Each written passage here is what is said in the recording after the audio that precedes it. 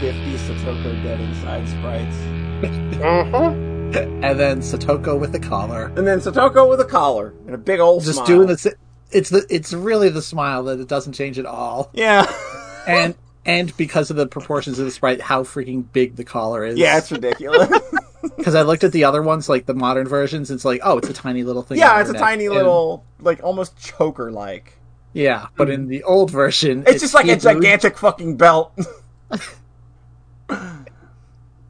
It's like for like a mastiff. Yeah. Is that a big dog? That sounds like a big dog. That's it has mass in the name. Big dog. It's got, I was about to say, it's got mass in it, so that's probably... That's how... That's how verbiage works, I believe. Do I sound different? No, you sound fine. Oh, no, I mean spiritually, because I am no longer weighed down by endless digital detritus. Oh. I've cleansed so much of my spirit.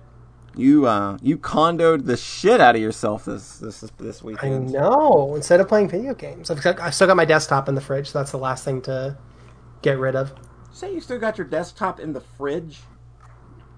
I probably said that, but I meant in the closet. Okay, because you did say you definitely fridge. said fridge. All right, he definitely said fridge there, and I was like, "What? You got it where? Are you having cooling issues? Can you not get fans?" I have to imagine the humidity might not be good for finer computer parts, but whatever gets you going. Okay, Taylor says a Mastiff is the biggest dog. Oh shit! So that was the exactly correct poll. I am You could John Fire, dog expert. Could not have been more fucking on point with that observation, with that anecdote, with that quip. I'm just on fire, 100% of the time, 365 days a year. I'm on it. Yeah, you were playing NBA Jam and you entered the code to just always be on fire the whole game. Every basket just singes the fuck out of the net. Just whoosh.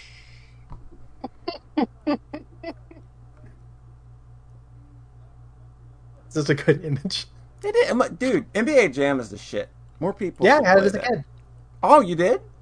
Yeah, You don't strike me as an NBA Jam kind of kid. You strike me more as like Bach and Beethoven kind of kid.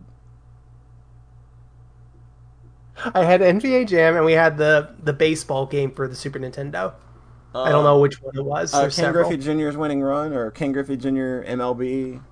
That sounds about right. Yeah, Ken Griffey Jr. The first Ken Griffey Jr. game on the SNES was so fucking good, and it had that fucking Tim Follin soundtrack too. Ooh, nifty. That Ken Griffey Presents MLB. Yeah. That's the one I like. Winning Run is not good. That's the one they made with Rare, where where everything was like, let's do more pre-rendered games that aren't good.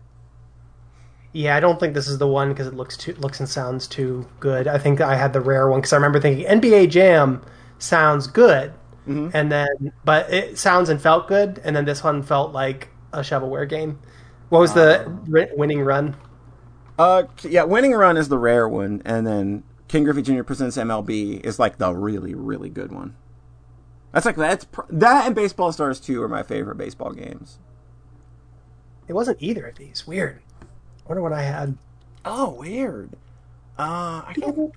Baseball Simulator? Because that was like where you had like thunder pitches and like earthquake balls and shit. It was ridiculous. All right, I could look through I have a video up of every single SNES baseball game. All right, John. We could keep doing that, or we could actually podcast. We have to know. All right, we're in it. You can just, it's not this one. You can just slide. This one, you can scrub it. Super Baseball 2020, something like that. That's probably what it was, because that was a really good. That one was with. I think that one had all robots, as did Base Wars on NES. This one looks right. Which one is this? Oh my god, does this video not have fucking names? Oh, that's no, terrible. Okay, wait. It's 6:45. Is it Roger Clemens MVP Baseball? I've never played that one. Roger Clemens MVP. This is This is podcast. This is radio prime poison. content. Like this is exactly how I wanted to start a podcast. Are you sure? Yes. All right. I think that cover looks the same. I believe it was.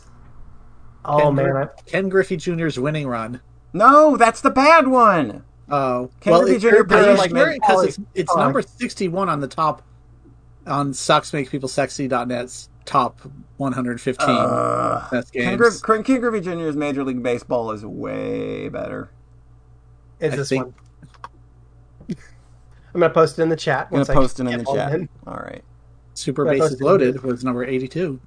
There are like 20. There are like 20 baseball games on the Super Nintendo. Yeah, this looks real boring. This is not fun. This isn't fun baseball. Like Ken Griffey Jr. The best. Can you say the name one more time, Bob? What's the good one? The good one is Ken Griffey Jr. presents Major League Baseball. Ken Griffey Jr. presents Major League Baseball. Ken Griffey. That game's great. It's got such a fucking vibe to it. Cool. Yeah, no, this one does not. This one, you can see how it just looks very cheap. Yeah, it's just, hey, I'm a baseball game that is licensed after probably a real guy. I have to imagine Roger Clemens is a real guy. And that he was probably an MVP at some point. I don't think that that's something you can just claim to be in baseball, right? Like, you have to actually win an award for that, maybe? Like, can you be an MVP in baseball and, like, or is that a voted thing where they have to vote on it?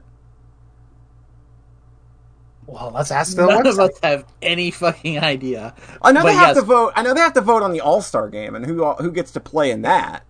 So I wasn't sure if like an MVP was something you had to vote on, or if that was just like given out at some, whoever's discretion, right? You could just be like, I could just be podcast MVP. Like, fuck the two of you, I'm the MVP.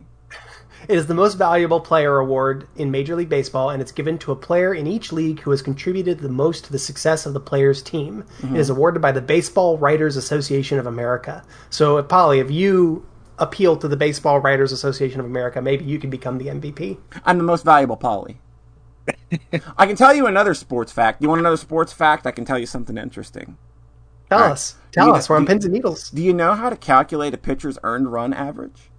Oh God! I thought that was going to be a joke. No, it's not a joke. I'm just going to give you a straight up fact. Maybe this is the joke. All right, Polly. How do you calculate a pitcher's something average? Earned run average. So you take the number of earned runs that any appearance by that pitcher made, times it by 9, and divide it by the number of innings pitched. That is how you determine a pitcher's earned run average. I know because instead of doing PE, I wanted to do other things because I was a wussy kid, and we're all there.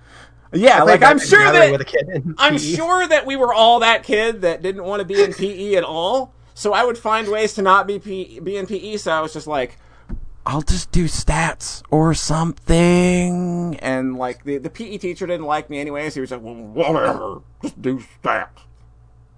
So then I went and just found out how you do all the stats, and I for when they were playing baseball, anytime they played baseball, I would just be the person keeping track of stats and running the scoreboard. I really like that. That's cool.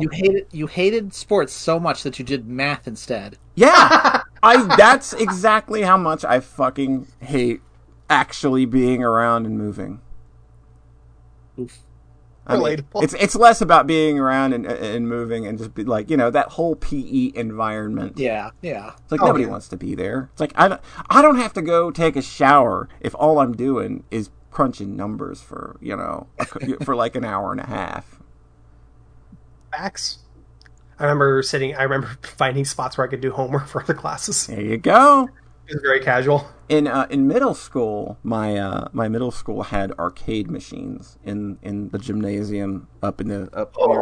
So I would just sneak off up there and play. We had NBA Jam and Teenage Mutant Ninja Turtles. So that's a nice loadout. Yeah, like those were great. I could go up there, just play those, and nobody seemed to care after a certain point.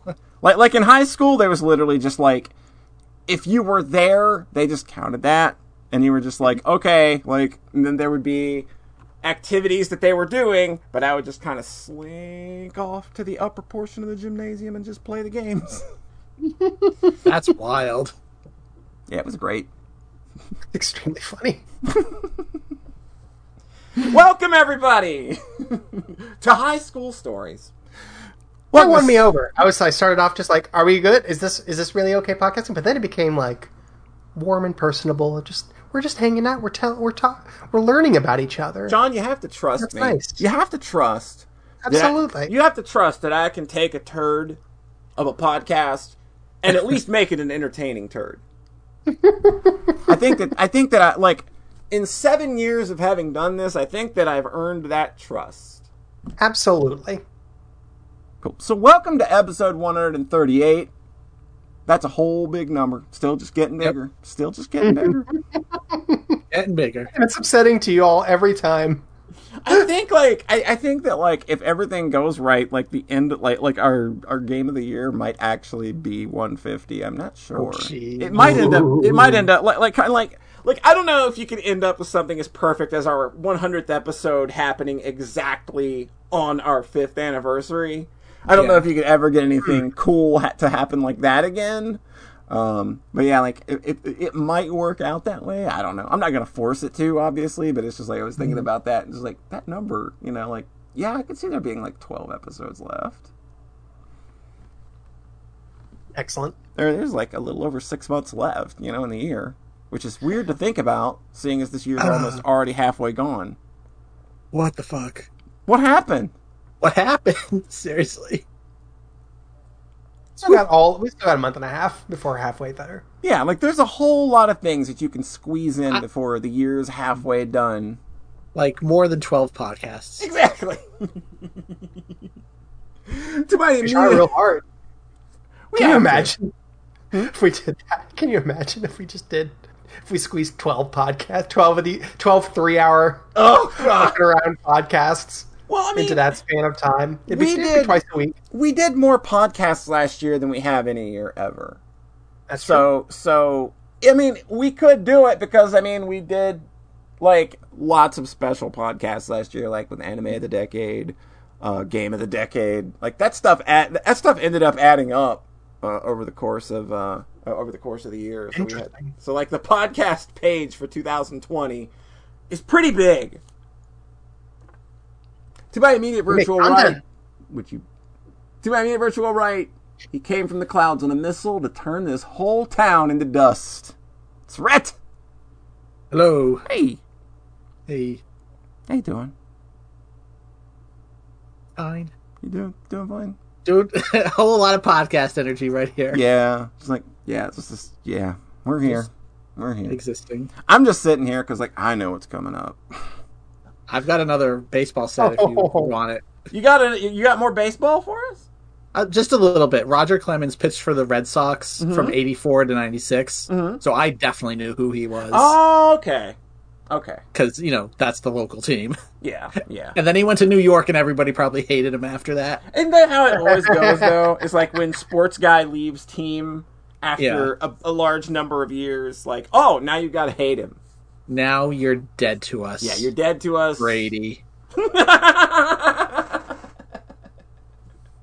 Fuck Tom Brady. Who fucking cares? That's a football guy, right? Yeah. Okay. Tom Brady. Go ahead, Brett. He got 5 rings or something with the Patriots, and then he left, and immediately they won the Super Bowl again on his new team. Oh, just yep. Fuck. Damn. Oh. Man, that's gotta sting a little bit. Oh yeah, everybody hates him now. Good. Well, I think most people, I think a lot of sensible people just don't like him because he's one of those big old loud. Oh, I know. Loud, good old boy white Christian guys. Yeah. To my immediate virtual left, he's unmentionably fresh. He's a mensch. It's John Thayer. Hi. Hey. I've got lots of good energy I'm bringing to this one. Yep. Yep. Oh, I was pained. That's all I got for that. I think it's worse than you think it's gonna be. No, it'll be fun. Yeah, that's the word I'm thinking of. Fun. It'll all be fun. Always nap time. Yeah, just like, you know what, they're going to go for a fucking hour. I'm just going to take these earbuds off. just pass. That's when I'm going to go. That's when I'm going to go start grabbing the White Russians, I think. Oh, I should make a hot toddy. There you go. I learned how to make those at my place. I'm happy. My parents used to give me hot toddies when I would get very sick as a child. And I didn't know until much later in life that, oh, that's like an alcoholic thing. Because to me, it was just like, ooh, this is some yummy, tasty go-to-sleep juice. My parents were absolutely lovely, don't get me wrong, but you know, it's like, you know, like, I come from somewhere that was pretty close to the South, I guess you could say, so it was a remedy. It was a home remedy for when you were sick. So, yeah. Hot toddies were something that I was literally downing when I was like 7 years old. That's so funny. It's so good. It's so good. When you're sick, it's fine. Exactly. It's like fine. like I said, it's very yummy go to sleep juice. Mm-hmm. I mean, I think that it's maybe better than the one lady I knew one time who would give her kids Benadryl and then lock them in their bedroom. I think mine's probably a lot less abusive than that. Oh. We talk about real happy things on this podcast, people. Benadryl's choice. That's what we got. That's right. That's for sure. We got baseball. We got underage drinking. We have child abuse. We just run the gamut here at Soxcast HQ, and we're just glad you're along for the ride. Couldn't be more appreciative. John Thayer. Yeah. What are you doing? Oh, I got some good stuff. I got some powerful stuff for this episode. You are going to be the power top this episode. Exactly. All right. As always. As always the energy I bring to the podcast, I feel like. I think so. I finished Ruby. Got all caught up. It's not finished. Like there's more seasons coming out. So now I'm caught up and I get to be part of the Ruby part of the Ruby zeitgeist each year. Do they just release like whole seasons at once? For those, or do they just do, or are they a week? Or is it a weekly thing? It's a weekly thing. So, but there's only like 14 eps, so it's like 3 months once. 3 months, literally every year since 2013. Like the 3 month Christmas. Like no, it's gonna be so fun. I'll probably wait and eat it all at once. That's like I don't know how much I'm into like keeping up with things that air week to week anymore if they have like a continuing story. Like like the only thing I'm watching right now is that Nagatoro anime. And that's just cheesecake fluff. Like that's not like an ongoing story that I have to get invested in. But if it's something like Attack on Titan, like I have to kind of really think like, do I really want to watch that over the course of 14 weeks or do I want to binge it on a Saturday night? I love binging that show in particular. Yeah, I think that one in particular has to be it's way more bingeable, I think. The worst is being like, so John's in that awkward place now where you binged the first 8 seasons of Ruby. I watched seasons 1 through 5 multiple times a piece. Right. I just watched seasons 6 through 8. Okay, so you binged the newer ones. I very much binged them. April 29th to April 30th, watched Ruby Season 6. May 2nd to May 3rd, watched Ruby Season 7. May 4th to May 5th, watched Ruby Season 8. But now it's like, if you go back to watching week to week, it's awkward and unsatisfying because you're only getting 20 minutes at once. But if you follow anyone who does do that and they're posting about it every week, then you're like, oh, now I have to keep up because I understand the spoilers. I don't think that's going to be a huge risk with this one. Judging by my timeline the last 3 years. I'm not sure that's going to be something I have to worry about when season 9 rolls along. Because for stuff I watch, it's like, if they do a new season and I like to binge stuff and then everybody I follow starts tweeting about it, it's kind of like, you feel pressured into keeping up with it. So season 7 and 8, I think, are the best the show's ever been. Like that's a nice thing to come to, right? Late in the shows, coming back to a show like this. Like I feel like the show is like moving and hit its stride in a major way. The end of season 8 sets up basically the main villain has arrived with a Death Star, and that's where we're at. And then I'm just kind of spoiling things because I know y'all give too big of a shit. Yeah. But like they resolved that temporarily halfway through season 8. Like they just resolved that big thing that kind of thought was going to be the whole thrust of the season. And it means that instead of basically the big Emperor Palpatine villain with the big scary monster, they're like the way more quiet, intimate villains with way more immediate human motivations are the actual scary threat for the whole rest of the season. So like basically the whole way season 8 goes is just really rad. It's really cool. The show's just good at stakes generally. It's pretty good at stakes generally. Like they set up we talked last time about all the silly magic systems, but after like volume 4 or so, they have basically established all of the rules, and they're not really introducing a whole lot of new ones.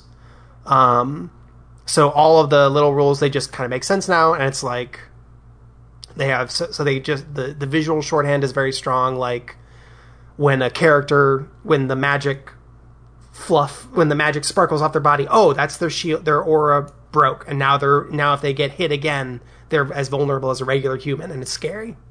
Like there's a very clear vocabulary now to the action that makes it exciting. And the characters pretty much make sense. It's just it's doing sort of the Avatar Last Airbender thing, and it's pretty good at it. I was getting like pretty excited, and then like I cut it like right in the middle of like season 8 and watched a couple episodes of DuckTales with my DuckTales friend, and it was just like, ooh, this is a lot more dense with like jokes and stuff happening and energy, isn't it? Oh, and animation. Oh, okay, I kind of see.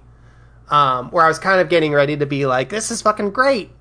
But it was sort of like when I got Rhett to watch that Sao season, where I was like, no, you don't understand, this is so much better. But then you get another person to watch it, and you're like, this is 14 episodes, and like it probably didn't need to be.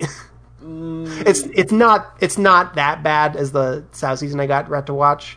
But like I don't think it's like great TV. It's just like it's moving along at a nice pace. I feel like I trust the show to take me in interesting directions. I feel like I trust it to resolve things in satisfying, explosive ways. Sure.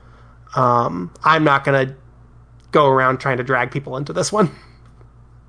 I feel like that's a pretty decent one of those if you like that kind of thing. I think most people have probably made their mind up about Ruby at this point. Like, you're either there or you're not, and I don't really know that there's much that's going to convince anybody. Well, I mean, they're not already there. The internet really wants to convince everybody that Ruby's bad and horrible now. See, that's the thing, is that the distance between what the show is and the discourse I've seen about it is so wildly disparate that it's very frustrating. Yeah. I was like, I don't really care now because it's been a week, but like, I was sort of like, I don't understand. Why are people being so stupid about this? It's just like, and it really just comes down to people like, I need YouTube views, and if I talk about Ruby and how bad it is, man, check it out. I get some views. I made a 90-minute video talking about how much I don't like Ruby. It's so good, everybody. Who wants to listen to somebody? Who doesn't want to listen to somebody talk for 90 whole minutes about something they don't like?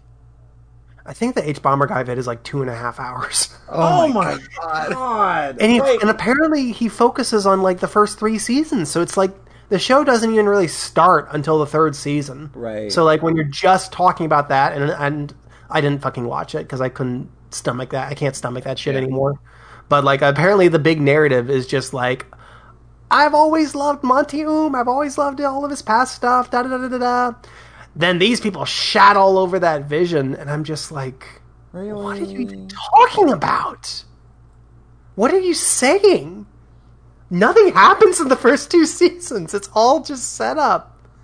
And then, like, at this point, the first 2 seasons where was at the helm comprised, like, 10 to 20% of the show. Mm-hmm. So it's just, like, it seems like a very boring narrative to try to spin out of something that is obviously much bigger than... John, I gotta ask you a question. Go for it. How much more class do I have if I think that the first 2 Modest Mouse albums are the absolute best and nothing they did after that was worth a damn at all? How much more class do I have? How much better is my taste overall than everybody else if I say that those first 2 Modest Mouse albums are the only ones that are really worth a damn? See, I know that's probably a very good metaphor for some people. If you said I only like the first 2 Pink Floyd albums, like that would be the touchstone for me. Yeah, it's a similar thing though. Like similar vibe. Okay, cool. Probably, I think the first I only 2 like Modest the Mouse Sid albums. Barrett Pink Floyd albums. Loaded up Wikipedia. I think the first 2 Modest Mouse albums are the ones I haven't heard. Oh, Jesus Christ! You sent me all the others. Wait, what? I definitely have The Moon and Antarctica and The Good People for people who love bad news, and We Were Dead Before the Ship Even Sank. I have all those. I haven't heard. I did not send you This Is a Long Drive for Someone with Nothing to Think About and Lonesome Crowded West? I don't think so. Wow, those are really good. Touchstone, maybe I thought that you wouldn't like them because they're kind of heady, they're kind of messy, they're really like... They're not the greatest mixed albums in the world. They're very raw and just kind of gritty, but I like them for that. Cool. And they're the best ones. You were being sincere, and I was and I was not about Pink Floyd, for the record. Oh, okay. Nerd says that they really enjoyed that video because it mirrored what they felt about seasons 1 through 4. That's another thing, is that season 4 is like, that's the one that happens after the big explosion where everything goes to hell, and where the story starts in season 3. And then season 4 is very low key and not a lot happens in it because it's just sort of we are picking up the pieces after this disaster and several major characters died. And then after that, season 5, 6, 7, 8, a bunch of shit happens every single season. And I remember seeing a ton of discourse about season 4 out at the time. Like, the show's gone to hell, da-da-da-da-da. But when you're just watching them back to back, it's like, no, this pretty much makes sense with what the show is here. I remember really liking season 4 when it came out because I was like, oh shit, it's like a real TV show now. This is great. It's not great, but it feels like an actual show now. I'm on board. Okay. And then I think everybody else has this just like very different. I think a lot of people came into it being familiar with past work, and I think that their priorities were different than mine, because I think a lot of people came into the show wanting the cool fight scenes. Yeah. And the cool, big, anime, ridiculous fight scenes. And I guess they had those in the first 2 seasons. I never really gave a shit about them because there were no stakes and I didn't care about anybody. Like, it's cute and funny, I guess. Kind of. I know the touchstone here. It's like if you only think Saber versus Berserker is the good fight in movie 2. It's pretty much like if you're like Red and you like Symphogy. maybe you only like that. Sorry. Just true epitome of taste. But like, I cared about the show once it started having stakes and the characters starting having like arcs each season, which was around season 3. So I don't mean that to like shit talk the guy. I think that he obviously brought a ton of the vibe and brought a lot of love to these characters, and established a really cool language. But for me, the show became something I'm interested in once it really kind of embraced that high stakes Avatar: Last Airbender, Harry Potter type story, overarching narrative. Yeah. And I think it's a pretty good one of those. Nice. We'll see how it goes. I'll probably watch each season once a year, and then hopefully it'll wrap up around season 11 or 12. Or I guess it could keep going forever. I don't know. That's my kind of fear, is like, I like stories that have an ending. Yeah. Eventually. And like, with this kind of being a bread and butter kind of thing, makes me wonder if like they have like if they're in any way thinking Endgame with this yet. Yeah. The way you said, like, Palpatine and the Death Star showed up, and then they resolved it halfway through the season, I was just like, oh, I thought that was going to be, like, the thing going forward. Oh, no, they didn't resolve. They temporarily resolved Okay. it. They gave a character made a very major sacrifice, and they were able to pause the Death Star threat for a little while, for the rest of that season. And now it's about to come back in a major way. Okay. Also, all the major characters have fallen into a time-space void. So the next season is going to take place in like another world. It's going to be exciting. I'm excited. It's an isekai now. It's an isekai now. And they managed to kill they managed to kill. There's 2 episodes where that start with like content warning, themes of death. This is a rough one, y'all. And then both of them managed to kill off characters that I was not expecting them to. And it hurts. They got me in the last one. I was like, oh, fuck. Oh, you got me there. Oh, that's smarts. So it seems like a thing where the discourse is very stupid, and I think a lot of... every time I see people's opinions on like Volume 7 and 8, it's always like, this is lazy writing because they killed off a character to make people feel things. I'm like, yeah... That became like any time, like I see that any time a character dies in something now is that, oh, it's lazy and you did it for easy, for like real quick, emotional, it's just like Game of Thrones. Yeah, like anytime somebody dies in something for real now, and like the writers are adamant about not pulling back on it. Like I see that now. It's just like, oh, it's just emotional torture porn now. I was like, what? Game of Thrones just invented killing characters. Game of Thrones invented killing characters. Of course. Well, I don't know. They killed a main character in Persona 5, so... I wasn't sure, so I didn't say sure. That was kind of... Like, who cares? It's Persona 5. Its story's bad. I only watched a season and a half of Game of Thrones, but I thought it seemed pretty good in a lot of ways. So. Mm-hmm. But I stopped being invested once it obviously went to hell later on. Yeah, right. So I was like, okay, I don't really feel like I need to catch up with that one. Yeah, then you made that hour-and-a-half video about how Game of Thrones went to hell. It was a real weird time for you. Oh, believe me, I'm sure there's a whole industry of Game of Thrones season is bad. Yeah. Like just regurgitating this extremely universal opinion. Yep. Mm-hmm. But like again, like I remember people using like that show as a touchstone for, oh, it's just stupid and lazy when they kill characters, and I'm like, I actually remember at the end of that first season where they kill off the main character, and it was actually really cool and good. That was good writing and storytelling, actually. And I think Ruby's been smart about it. They kind of bring back a character, but it's like the one character where it kind of makes sense that they could do that. So I'm like, okay, I'll stomach that. And they haven't pulled back with anybody else, so I'm just like, okay, fine. So any questions? In the last episode of Ruby, a character is going to appear with magical nipple lasers that revive everybody. It comes up every episode now. It's got a streak now. You have to keep it alive. Oh my god, people really, because that was on my brain because I just watched Monica again. I was just like, boy, I really hate how a lot of people talk about stories now, especially like long-form fantasy stories. People's brains are fucking broken about this shit. Yeah. So I'm just like, okay, yeah, this is all good. Like they kill a character in season 7. A character who has been in a really rough patch for a long time makes a new friend over the course of the season, and it feels so good and it feels so right, and then he dies at the end in the most like painful way possible, and I'm just, yes, give me this, put it in my veins. I have one other long form fantasy story I'd like to bring up. Mm-hmm. I've played through Fate Grand Order, the Camelot arc. I talked about this a little bit last time.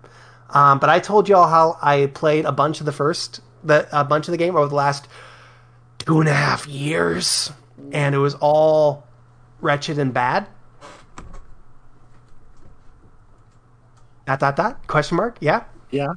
All right. This one is really fucking good. This is just like really good the whole time. It's just like it's so funny because it's literally just like, okay, we have writing now. we introduce things at the start of the arc and then they pay off later on in the arc. We have characters and stuff happens and stuff that's scary happens and there are stakes. Characters aren't just there to make jokes about how they like boobs or whatever the fuck was in the first 5 the fucking Higashide arcs. Because 3 of those first 5 arcs were written by the Fate Apocrypha guy, and they're all terrible. Yeah. And then the other 2 were by the Fate prototype author, and they were just completely nothing. They're just nothing in my brain. I remember thinking the very last one was a lot better than the preceding ones, America. Mm-hmm. And now it's a year later, and I remember fucking nothing about it. It's like, nope, not better. It was all fucking white noise. And I realized, like, okay, I'm going to try to enjoy playing this game. And that's how I'm going to get through all this stuff. And I figured that out. And it took a while. And I grinded a lot. And Fate Grand Order Camelot is just a 10 to 15 hour RPG. It has an actual story with actual writing. It has stuff happening that matters to the main characters and the overarching plot instead of just the singularity. And it has a whole bunch of really cool, crunchy boss fights. The Knights of the Round Table are the main boss gauntlet, and like you fight all of them multiple times throughout the arc. Often like getting by just by the skin of your teeth. You fight Mordred, Rhett, and her gimmick is that she received a gift. The villain is King is Arturia. By the way, it's great. It's a different Arturia, but in a very good way. Her gimmick is that she uses her Noble Phantasm every single turn, which is very unusual. She just charges her limit break and then uses it every turn. So you have to like figure out ways to block it, which are very limited, and just hammer her down before she just inevitably kills your whole party. And it's really dope. So like there's a bunch of cool boss gimmicks like that. And they're very memorable, and they're cool, good moments. And then the climax is like this really cool JRPG climax with like a big scary villain that wants to save humanity by preserving it in her magic spear where they won't change, just finding the best humans and then preserving them in her spear where they won't grow old or change or die. They'll just be frozen, safe and preserved from the overarching threat. And then you have a big JRPG monologue against her, and it rules. And MASH is in it. MASH has a bunch of great story moments in it. So I'm just like, oh fuck, okay. Thank you for pulling me back on board. I feel very rewarded. This is not worth playing the rest of the game if you don't enjoy playing it. There is no reason to play this if you don't want to actually engage with the math puzzle fighting and grinding up characters. Like, and also, of course, dealing with fucking evil gambling bullshit. So, like, the only reason to engage with this game is if you like playing with the math puzzle fighting. And then this is the part where the story actually kind of catches up with the fighting, in terms of the fighting was probably pretty fun the whole time, and I just didn't engage with it. And now the writing is fun, too. And the next one is Babylon, so I get to see Ishtar and get in shirtless Gilgamesh. I'm excited. All your wives. All of the wives. All the best wives. And that's the Fate Grand Order update until I play through Babylon. Rhett! Hi. Did you talk about Hunt Down last week? No, I was going to talk about it. I was going to talk about it in the next segment. Okay. That's my only other thing.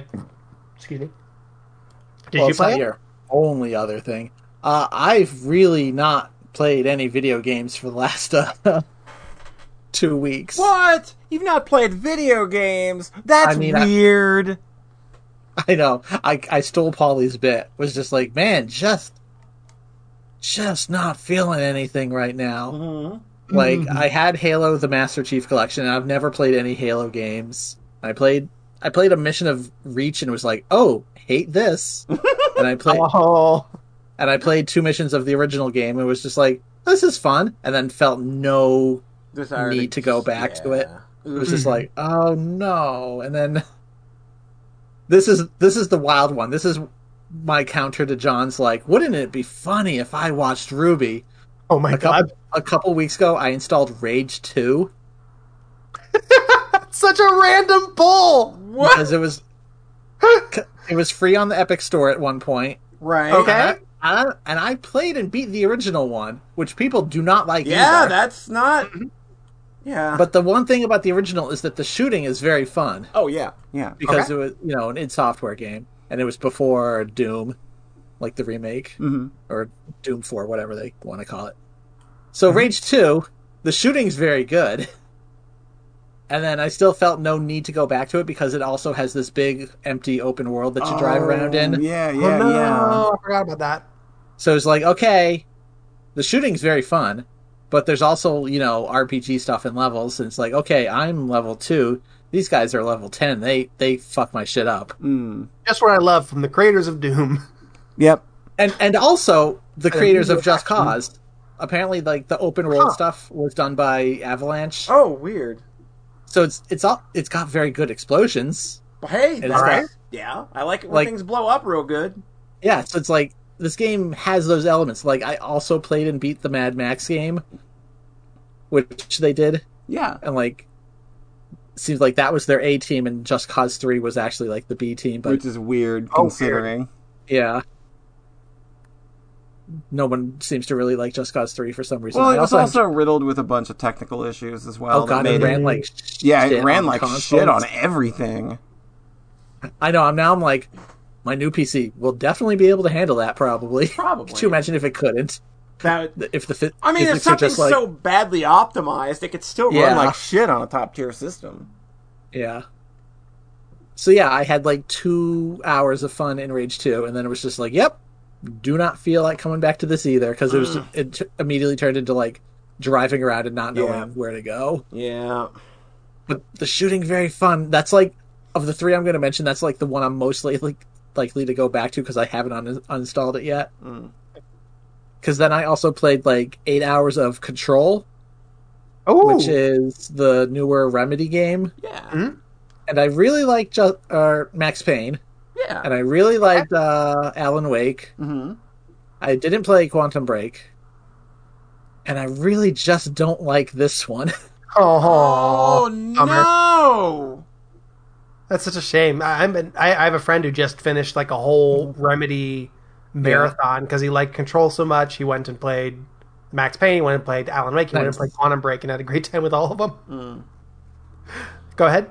It's just like, there's just something in Control about the combat that I just don't find fun. It just seems like a super, super basic third-person shooter. Mm-hmm. Where That's it's weird like, because that game looks like... There's a game on PS2 and Xbox that I really like called PsyOps the Mindgate Conspiracy. Yeah. Where you get psychic powers and you can do shit like throw shit in the environment at enemies or like lift enemies up, shoot them to pieces, and then throw them into other people and shit. And that's a PS2 game, and that's what I thought Control was going to be. So, you do have a gravity thing. You basically have kind of a gravity gun, Half-Life 2 style. Mm-hmm. And it's also very smart where, like, it has, like, when you press the button to shoot something or grab something, it'll take anything. Nice. You don't have to, like, meticulously aim at shit and, like, oh, I want to pick that up. You just hit the button, it'll grab something good enough. Mm-hmm. And if there's nothing around, it, like, will rip a chunk out of the wall. Oh, that's fantastic. And, like the whole game is like these like real marble corridors, and it's just like the destruction tech is really good. Cool. Like, my favorite part in this game was probably just like standing around in a room with no enemies and just fucking shooting shit and like using your melee attack to just completely destroy the environment. It was like, wow, this is really impressive. This probably shouldn't be the most fun thing in the game. Aww.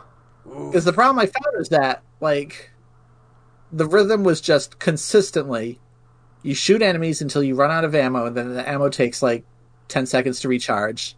Mm-hmm. So in that time, you use your little gravity powers and you throw a couple chunks at the enemies, and then that has to recharge, and then you're back to the gun. So it was just like, and then I had a sniper rifle, kind of equivalent gun, that also had 2 shots. So it was just like, shoot, okay, throw rock, okay, shoot, like just this basic rhythm that just literally wasn't changing. And like fairly dull humanoid enemies that are just kind of staying back and shooting at you, and you don't have regenerating health, so they try to get you to move around because the enemies will drop little health capsules. Right. Mm-hmm. And it just wasn't feeling good to me. Oh, unfortunate. Yeah. So games besides Binding of Isaac really just all started missing the mark. And then Binding of Isaac also started to be like, oh, I'm really playing a lot of this game, huh? Maybe I should do something else. And then the answer was to do nothing else. Yeah, that's a good decision. I find in some instances, it's what I've been doing for the last 2 months. Yeah, it's the Depression Podcast. Yep. So I was like, you know what? Let's get back into anime. Yeah. Or for Polly. So I watched a couple shows with Polly. She'll be the one to kind of lead on those because for me they were rewatches. Mm-hmm. So I like organized all my stuff. I was like, okay, what do I have downloaded that I haven't watched yet? And I don't remember where I heard about this show. Like, I've never seen anybody talk about it. It aired in 2020. The name of this show is If My Favorite Pop Idol Made It to the Budokan, I Would Die. It's an idol show. Yay! Just heading back to the safe favorites. But again, this is not like a popular one. This is one I've never heard anybody talk about. I've literally never heard of this. This is just... I binged the whole thing in like 2.5 days, too. Like, it really clicked with me because it was just the safest comfort food. Just like, hey, it's a comedy. It's funny enough. Like, it's not awful. It was just like, it just hit the spot in the right way. Basically, it's a show about a girl who, there's this local idol group that she's obsessed with, but not even the group itself, just one member of that group. Ooh. So it's a very relatable character where she's just like, I want to buy all the merchandise of Mina. The show is really dark because there's probably people like this in real life. And it's kind of a satire of that. That's a big portion of pop idol culture, in that everybody, like, there might be groups, but everybody just kind of picks the one girl. Mm-hmm. But just like how exploitive they get with the merchandising, where it's like, and if you buy 5 CD singles, you can get a ticket to shake this girl's hand for 5 seconds. And they have a guy that literally stands there with the stopwatch. Yep. And then what she'll do is buy 50 CDs to get 5 of those tickets so she can stand there for like a minute. Oh my God. Like, how do you shake someone's hand and make, like, for 1 minute and that not be fucking awkward? I mean, they try to make it's a comedy show. They're not going to make it super awkward, except as a joke. I know, so but like, people really do this. And they allow this. It's a thing that really happens. This is something that literally came up and something that I engaged with. Oh, no. So, like, that's the whole thing about the show is, like, as soon as you think about this happens in real life, like, it becomes way creepier. Yeah. Mm-hmm. Because, like, this girl will just work, like, multiple part-time jobs just to spend all that money on merch for the idol. God. And then at one point, like, they're doing the popularity contest, so the more merch you buy for each girl, it's so gross. Their rank. It's so gross. And then she breaks her leg during that period, so she can't buy the merch, and her favorite girl comes in last, and she's just heartbroken. Oh no! Because her favorite girl only has the one fan who's super obsessed with her. She's the only fucking fan. Oh, that's brutal. And part of it is that because she's so obsessed, like, she kind of scares the other people away from that girl. Oh my God, that's fucking awful. she's just like the number one super fan, but you don't go near Mina because that belongs to Eri. That's her girl, not yours. Like the way they kind of turn it around is that the idol also kind of has a crush on her because, of course, so it's also very wishful. I don't know. It's a cute, dumb comedy. Excellent. It's just, I didn't have other shit to talk about, so fuck it. Fuck it. I played like an hour of Hunt Down last night and was like, oh, hey, video games can be fun. Hey, video games work again. This one feel pretty good. It got good crunch. Oh, it feels so good, It got some crunch. Yeah, I mean, John said we'll be talking. We'll talk about that one because I haven't finished it yet. I think everybody knows my thoughts on that game. Yeah, I figured if there's one game that's going to keep coming up, when it's poly approved. Yeah, because I really, really haven't heard of this game besides you. Yeah, I know. I was doing everything I could to get more, but like people literally just kind of hate that game because it was on EGS for a year. It has 200 reviews on Steam right now, which I think is decent considering the year wait. And like, oh god, let's play that game. What's Neptunia Virtual Stars up to? Oh god, oh no! 181. It's already past Neptunia. Wow. Well, you know what? Hunt Down better than Neptunia. I love that intro. Yeah. I never understood the name of the game until I saw that intro. Yeah, where they're like, they are bounty hunters.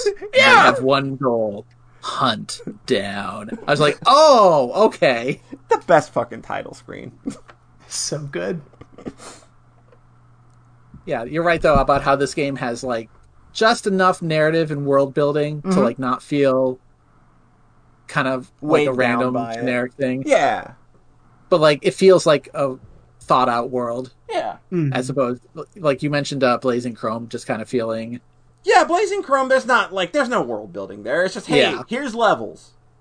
Yeah. Go. It's like Contra, but different. Yeah. This is definitely a place with a, just enough lore and backstory about these mega corporations, and and the way characters, like, talk as you're shooting them. It's so good. The fucking, I love when an enemy drops a Molotov, it just burns. Yeah. The enemy, their co-worker next to them. Yeah. It's like, oh, yep, you fucked that up. There's so much good banter in that game. The sprite work is so just... much. We'll get to it. So phenomenal. Okay. But really, that's what I've been up to. Not a whole lot. Jeez. And decorating my room with 10 more hibikis. Jesus Christ.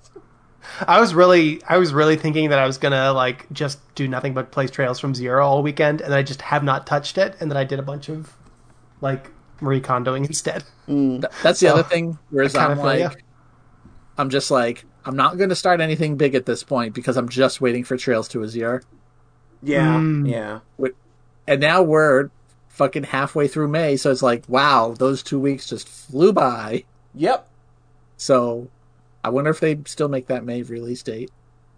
It's like I don't think they're talking publicly much about that stuff because I think every time they do, it's just a deluge of people not fucking understanding what goes into translating a video game. They definitely said it will release in May. Yeah, and I immediately assumed that to be like May 30th or whatever. That's what I would say. Like when I hear like a date like that, I always put it at the last day of the month. Yeah, but that's like 2 weeks from now. Yeah. So, Polly, heard you watch some anime. I did. I watched anime. I watched what some might call some good anime. Yes. So, the first one, we watched both of these together, so I'll just hit them both. The first one we watched was Promised Neverland. So this is a show where like I literally can't talk about it without giving up a part of the twist. Yeah. But which is it happens in episode 1. So sorry, I guess. But like I remember we were getting ready to watch it. Rhett was kind of basically just trying to get me into the show like sight unseen as much as possible. Yeah. Like, he's getting me to get to the episodes, like, don't look at the art, just go, just get into the episode. You don't want to know what's going to happen. So it's just like, don't look at the promo art, don't look at anything, because that gives it away. But, so thankfully I didn't catch anything going into this show sight unseen. But for a podcast, I'm sorry, I have to talk about the damn premise, or it's going to be a real dumb segment. It's like, oh, I like the anime. I like this cartoon. It's good. So I can't do that.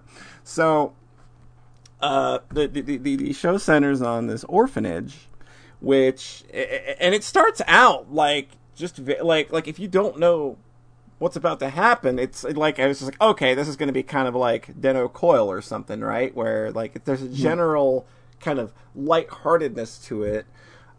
Maybe it'll get a little dark at some point. Oh, whoops! It's going to get dark real fast. So you get into the episode and you notice like all of these kids, they got numbers printed on their necks. What's that all about? That's weird. And something it just seems real weird and amiss. Like there's this kid. She's being shipped off because she's leaving the orphanage because they've found her a set of foster parents. That's great, fantastic. You love to see it. And when so she accidentally leaves her stuffed animal behind, her dolly. So two of the other kids at the orphanage are like, oh shit, we gotta go take that and give it to her before she leaves without it. Oh man! So they grab it. They run off after Mama and the kid, like, because they're just walking, out. They just got to walk through a big field to get to a gate to leave the orphanage. They get out there, and then kid's nowhere to be seen. Mama's nowhere to be seen. There's a truck. That's weird. Look in the truck. There's a dead body in the truck of a child. Uh-oh. This is a farm where children are raised to be eaten by demons. Oh no! And it really goes real hard at the end of that first episode. Like, fuck! They literally do like this big close up of a dead child who can't be more than 12 years old. She's not even that. I think she's like 6. Yeah, and she's just like dead, blue, bloody. Yeah, she's gonna be shipped off to be eaten. It's oh boy. So that's your premise. And then it becomes of like, well, now these two kids know the secret of what's going on here. And it's like, well, what the fuck do you do? Yeah. Because they're just like 10 and 11 years old. Like, there's not a lot. Kids in the group, though. Pardon? They're like the oldest and smartest. Yes, they're the oldest and the smartest. They're the oldest and the smartest in the group, but also the most desirable in terms of what you want to eat.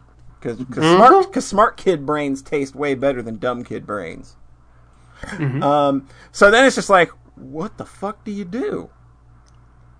Well, you've got to find a way to escape. You are the smart kids, so you've got to find a way to escape this fucking farm orphanage.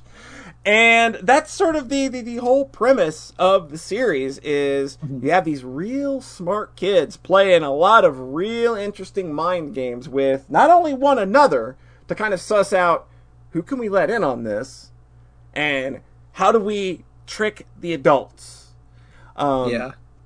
And it's just like, it's like Death Note, but with little kids versus adults. Fuck, that's good. And the pacing is just absolutely fucking amazing. Like every episode ends with the most ridiculous cliffhanger. Like, it's like if this was a show that I was not watching at like 12:45 a.m. every evening with Rhett, 2 episodes a night, it would be like I would literally shotgun this whole thing in one sitting. Yeah, that's when I watched it last year or 2019, I think. Mm-hmm. I started it one night. It was just like, oh well, not stopping.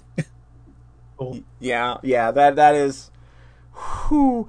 And so that's like the whole point of this show is these brilliant mind games that are being played, and the stakes being increasingly dangerous, and just kind of like, well, are they going to get found out? Who knows what? Who's a step ahead of who? And it's just great. There's a lot of real, like, despite the fact that, like, I think the characterizations are pretty one-dimensional. Mm-hmm. Because there's just like every kid is kind of an archetype. Like the main girl, she's kind of your tomboy, athletic type kid. Then you've got the really smart boy, and you've got your dark, brooding kid, and they're kind of like the main 3. And they're the ones kind of like behind this whole like how are we going to get out of this? They're the ones kind of putting the whole plan into motion to get out. And then you've got Mama, who is one of the most amazing characters I think I've come across in an anime in a while. She's just so incredibly monstrous. Yeah, like because she knows what she's doing. Yeah, like she knows what she's doing, and she's just relentless, but also extremely calm and calculated about everything. There's another supporting character named Krone, who is probably my favorite character of the show, just because she's so... Like, you've got to love characters that... Like, this is a show where, like, a lot of, like, the character animation is subdued and very subtle, very understated. And then Krone is just literally the light of every scene she is in, because she is so deliciously deranged. She's just out there. Like, it is wild watching her take over a scene, and the voice actress is just knocking it out of the park.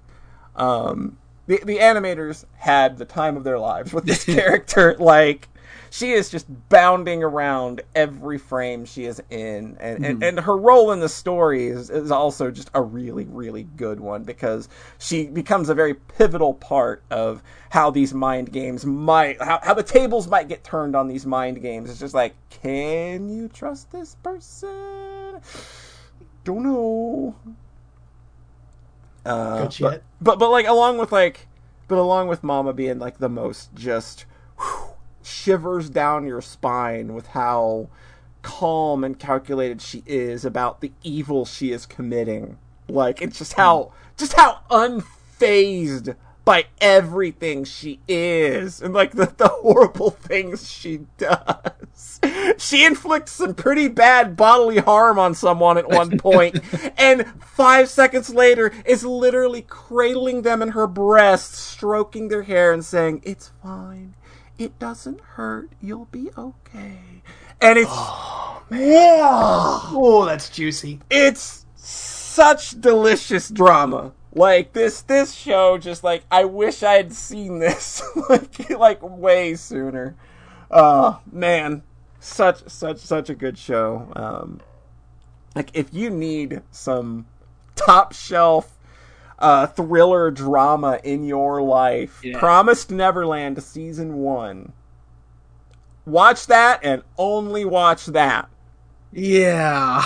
Season 2 and on is just bad. I didn't watch second season. I didn't read any of the manga, but I had known going in from just the reaction that it's just like, okay, the first season has almost a 9 on my anime list. The second season has like kind of a middling 5. Oh, that's so low for Mal. Yeah, my anime list does not go this low very often. This is the one that dropped like a full over 3 points between seasons. They apparently skip over 100 chapters of the manga. And like that, not only that, it's just like after that first season, it doesn't sound like the writer knew what to do at all. Yeah. With regards to the kind of story they were telling, because then it just kind of turns into bad shonen, because it did run in a shonen magazine. And it kind of just turns into that. Like, I guess it sounds like it just loses all of this mind game stuff and just goes into like it just being physical fights and shit. Like, guns are mentioned at some point. Yeah. Like, so when I watched this first season in 2019, like, the manga hadn't finished, there was no second season, so people were just like, yeah, I don't know about the manga. Everybody seems to like this arc by far the most. Yeah. But, like, seeing just a little bit of where it went, and like seeing people just give fucking scathing reviews to the manga by like giving it a 1 after reading all 200 chapters and shit. Like, yeah, you've really gotta hate something to give it a 1 after sitting through 200 plus chapters. Like, they were just so upset with how the final arc resolved. It's like, I read spoilers and I was like, how you... it almost, like, it's bad enough that it sounds like sabotage. That's how fucking disastrous everything after that first arc sounds. God. But season 1 on its own. Oh, still a season great 1 on thing. its own, you get a very satisfying conclusion. You know, like you can write the rest of the story in your brain, but you can write a better story in your brain. You can write a better story in your brain, but they accomplished the goal they set out to do with what they're doing storyline-wise with that first season. And it feels really good, and you come away from that feeling like, I just watched a super smart anime and it felt real good. Like that, like after that, it was just like a good couple of days. It was just like, man, that's the good shit. You don't get so that. wild. Yeah. Like, so if you're gonna watch this show, just watch the first season and enjoy, because, like, if you loved that, like, over-the-top Death Note drama, but you want it to be a little more subdued and more kind of sinister, I think that's what this will give you. And it's 12 episodes, so it's a real easy investment. Yeah. Like, you can, if you have, like, a weekend day that you have nothing else going on, you can just watch the entire thing like I did. Tear through this in a few hours, you're fine. But yeah, like, you don't need season 2. Awesome. You don't need season 2 or anything beyond it to enjoy season 1 for what it is and on its own merits. You get a really complete story. I feel that, like, they cover all the stuff that they need to background wise for all the characters that are important. So you come away from this show feeling like it's a full package, despite the fact that there's much more left to what this story is afterward. That is so fucking funny.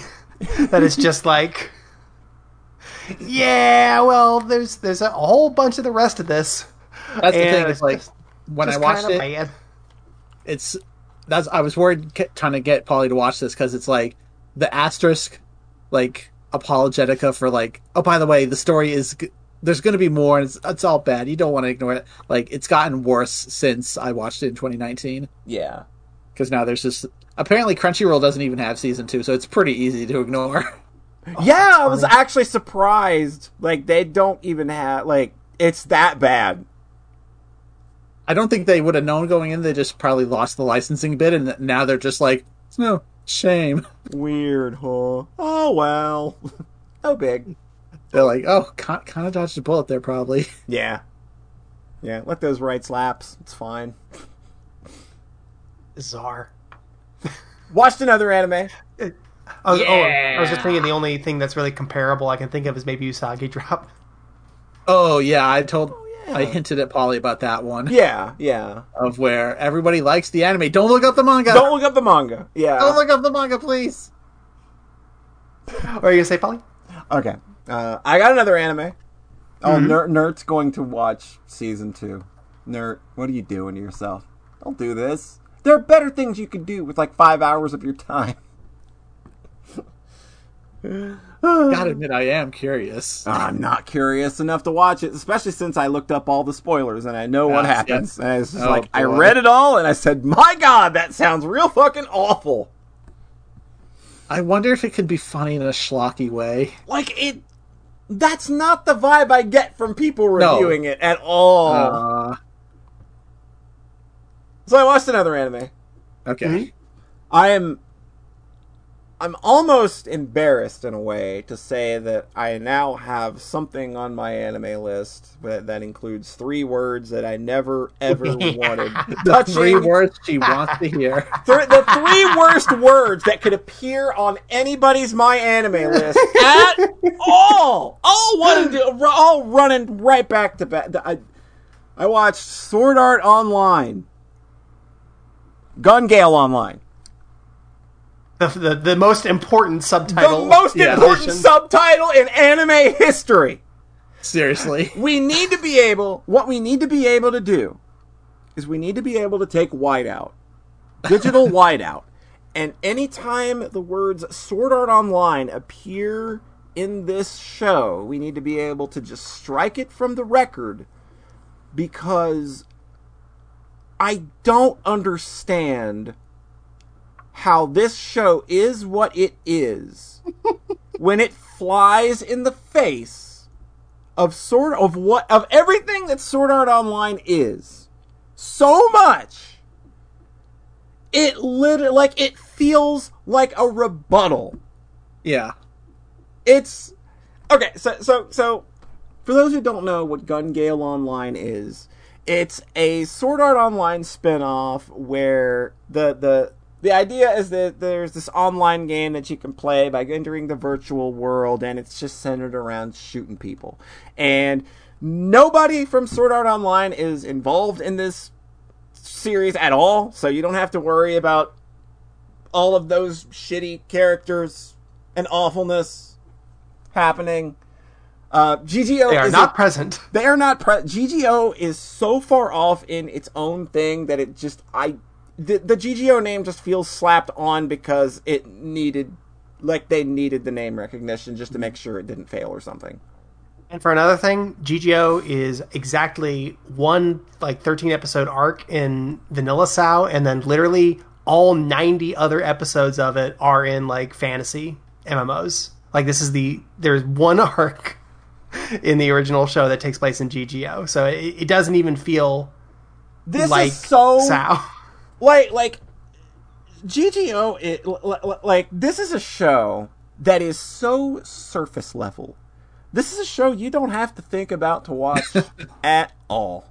Girl goes into virtual world, likes shooting things, and I mean, she really likes it. Well, she gets a taste for it. At the start, she actually doesn't like the shooting part. She just wanted a cute avatar. I love this. Like, so her whole deal is the baggage that this poor girl is carrying, her tragic backstory, is that I'm tall. And apparently she's like 6 feet tall. She's like 6 feet tall. And that's like that's her excess baggage. That's her dark origin story is a little different from Sheenon's. She just started playing the virtual game because she wanted to make a cute short avatar, and that's literally it. That's her whole purpose. And she is a very cute short avatar. It's the cutest short avatar for the cutest tall 6-foot woman. She's an awesome character. She's an adult. She's also an adult, which is nice. She is a college student. She is a college student. Yep. And it's just like, that's, again, everything about this feels so divorced from SAO in a way that is just wild to me. So she gets into the virtual world and gets really into shooting things. Like, really into shooting things. Like, she's not only super, like happy to be shooting things, she gets super good at it. So it's really fun. Like she becomes almost, like main character plot armor good, but it's being done in this fun, cheeky sort of way where it's like with Kirito, you're supposed to kind of be projecting onto him because it's your story, I guess. You need to be the badass with the harem, right? With this, it's just never loses anything. With this, it's just cute girl likes to shoot things a lot. She has her little P90. This is like if Gunslinger Girl was dumber. much dumber. Much dumber. And the whole series kind of takes place over these two arcs, these 2 6-episode arcs where they're just big battles. Essentially. It's literally a battle royale video game. Yeah, it's battle royale video game. It's just PUBG. Yeah. And it's just big, dumb, and loud. There is an amount of fun that this show is having where if you're watching it and you don't have a smile plastered across your face at just the dialogue, the gags, the over-the-top violence that they're allowed to get away with because it's just a video game. Like, it's so, like, because nobody's getting, like, viciously mauled or anything, but, like, since it's a video game setting, they're still allowed to just, like, kick somebody's fucking head off. And you get, like, this cool, like, digital blood effect that just goes away, and then the body falls to the ground and this little dead indicator pops up. It's so cute. And it tickled me every time. And when the show really, really, really gets going, which I think that, like, that first half is really good. Also, you should, we gotta mention the order with which you should watch these episodes. Do not watch episode 1 first. Please don't. You want to watch episode 2, 3, 1, then 4, and then continue. It's so weird. Because it tries to do this thing where it's in media res, where the first episode is taking place. It's taking place chronologically. It would be the third episode. So you start in the middle of this gigantic battle, and you don't know who anybody is. You don't know why they're there. Nothing really makes sense without the introductions, and it just feels like these were just aired in the wrong order accidentally. I know that they did it on purpose, but it feels like an accident because it just feels like this was the third episode you wrote. Nothing about this feels like this is the first thing you wrote. I wonder if that's... I should check if it's like that how it's in the novels. I've got it on my shelf. I should check. Oh, that would be interesting, yeah. Yeah. But, so, you got a lot of cute characters. You have some amazing, amazing gunfights, especially towards the back end of the show when that second fucking arc, it starts at one point. It goes crazy. And the last 6 episodes just escalate and escalate and escalate and escalate and escalate and escalate to the point where by the time you're at the last episode and the final battles and, like, you get to the final battle between the last 2 characters, it's so fucking ridiculous. Like, the the way these fights end is so goddamn hype that it just can't be overstated, like, how much fun this show is having at almost every conceivable moment.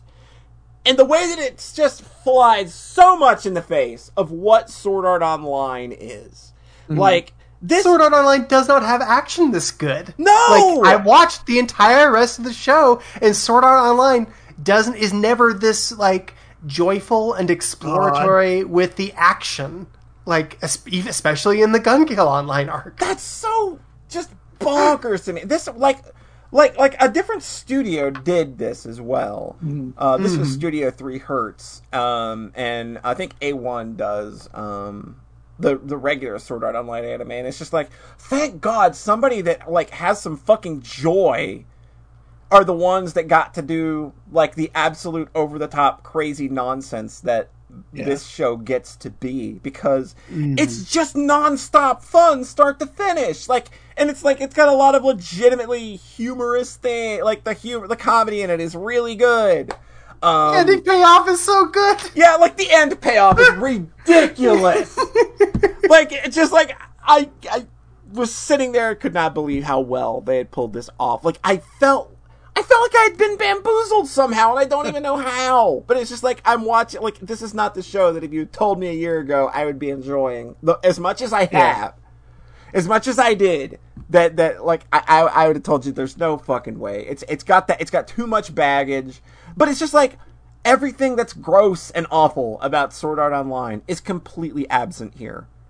It feels... Or they, like, immediately lampshade it, where, like, there's one dude who's like, oh, if I kill you, I can grope your body for 10 minutes. And he immediately gets bludgeoned to death. Yeah, like, she immediately takes that power away from the dude by getting a rifle and beating him to fucking death with it.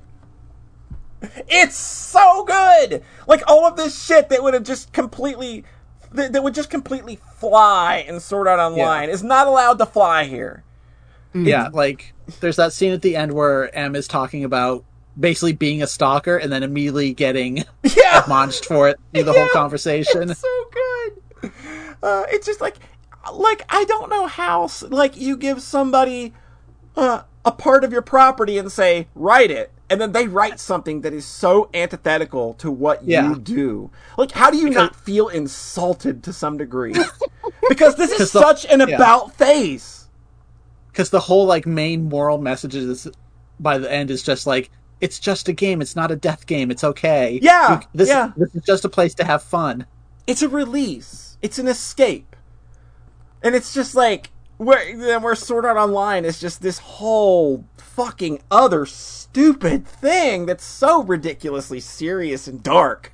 Yeah. And no jokes. No joy at all. Like they're light novel adaptations of light novels that don't have jokes. And then the show itself is like, it's that particularly plotting kind of light novel adaptation where you can just tell they're just taking the scene, this 10-minute scene where they're talking in a cafe in a book and just adapting it word for word.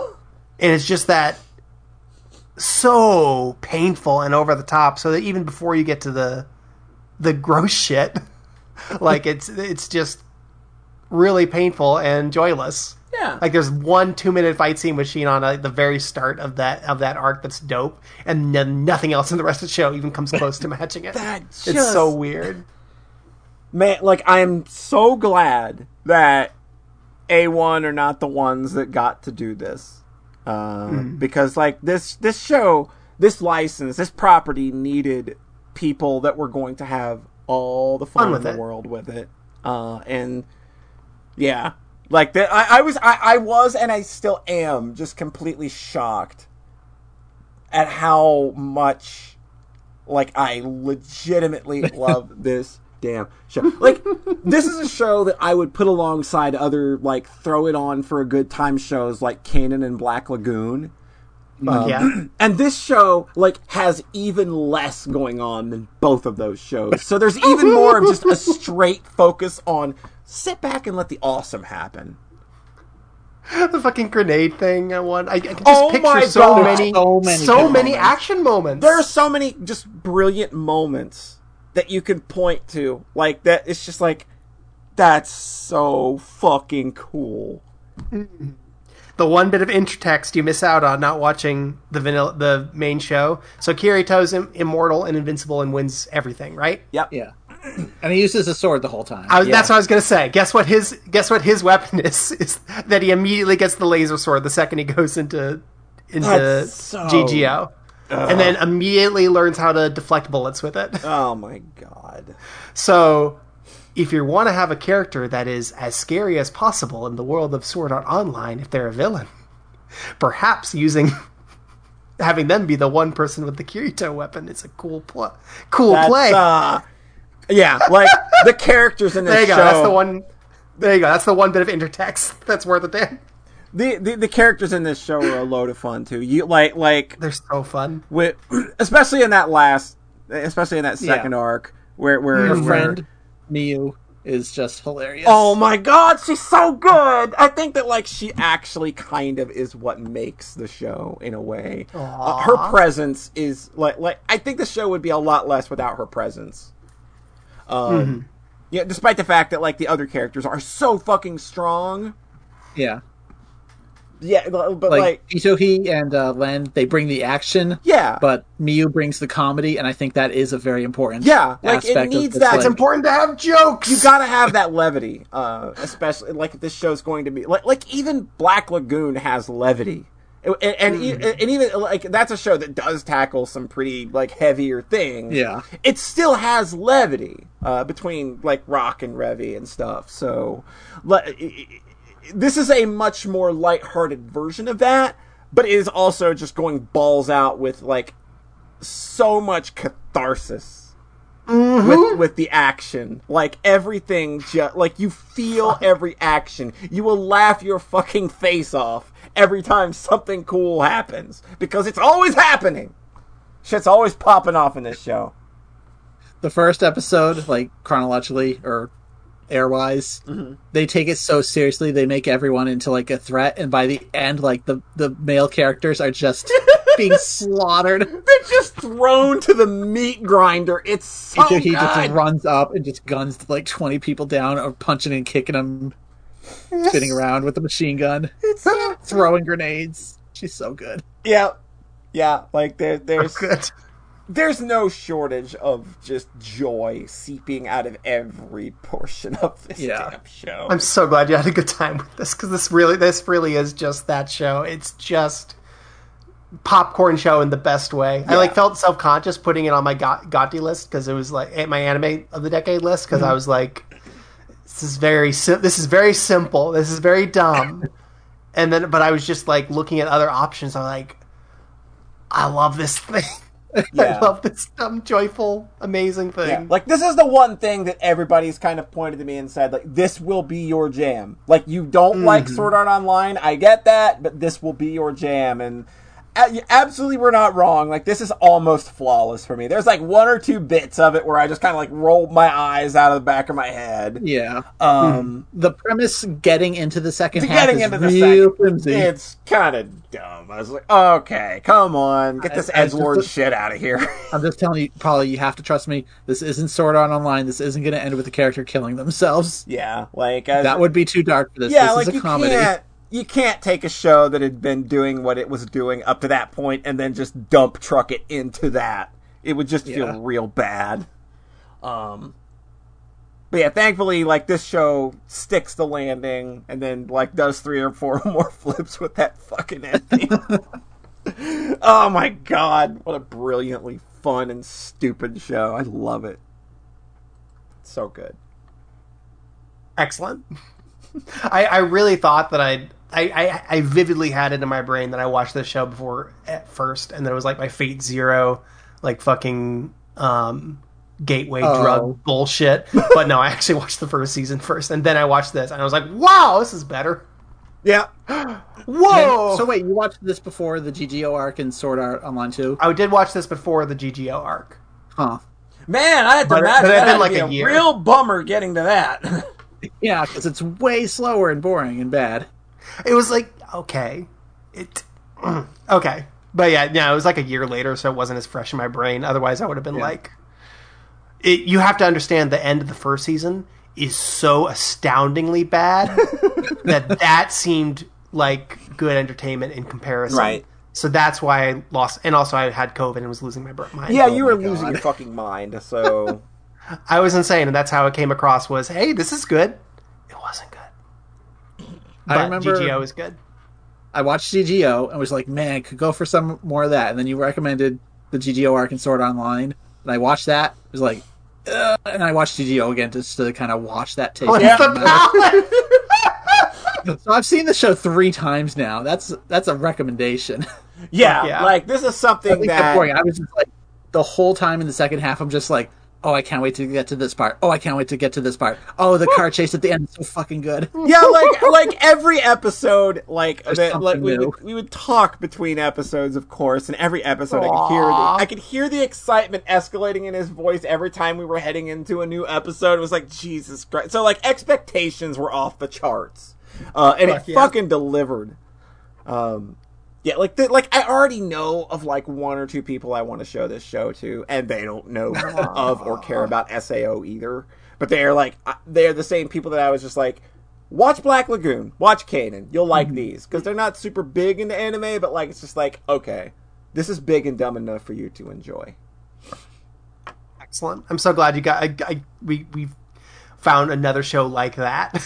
In that vein, I know that's your shit. Yeah, like that's entirely my like. I love me some dark, brooding, sci-fi, mystery shit, horror, all that. Fucking never let me go, Ishiguro. Bullshit. But at the same time, man, just give me something that's big, dumb, over the top, loud, and just unapologetic about what it is. And I'm so glad that's what this show ended up being. Horny is so next level too. Yeah. It's so good. Oh. It's such good horny. Oh yeah, there's a lot. One. The horny, especially in this show's climax, is it's real good. It's the most intense foreplay you will ever see. It's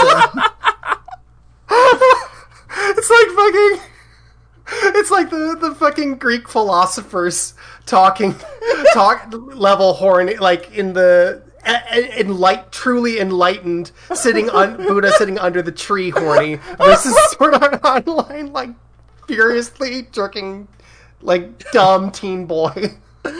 Oh god, just fully enlightened, fully next level horny. I'm sitting here with a smile plastered on my face, way bigger than I would have ever imagined, sitting here talking about a property even anywhere remotely adjacent to fucking Sword Art Online. 2021 has been a fucking year, people. God, that opening, when that opening comes and it just says Sword Art Online, you're just like, fuck, here we go.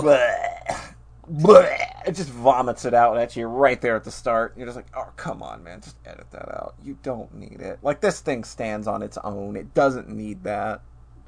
Like, this show, like, anytime at this show, like, it doesn't delve into Sword Art Online much at all, but anytime that it has to bring it up as sort of like, you know, a reference point is kind of like the worst part of the show, basically. Because it makes you think about Sword Art Online. It makes you think about Sword Art Online.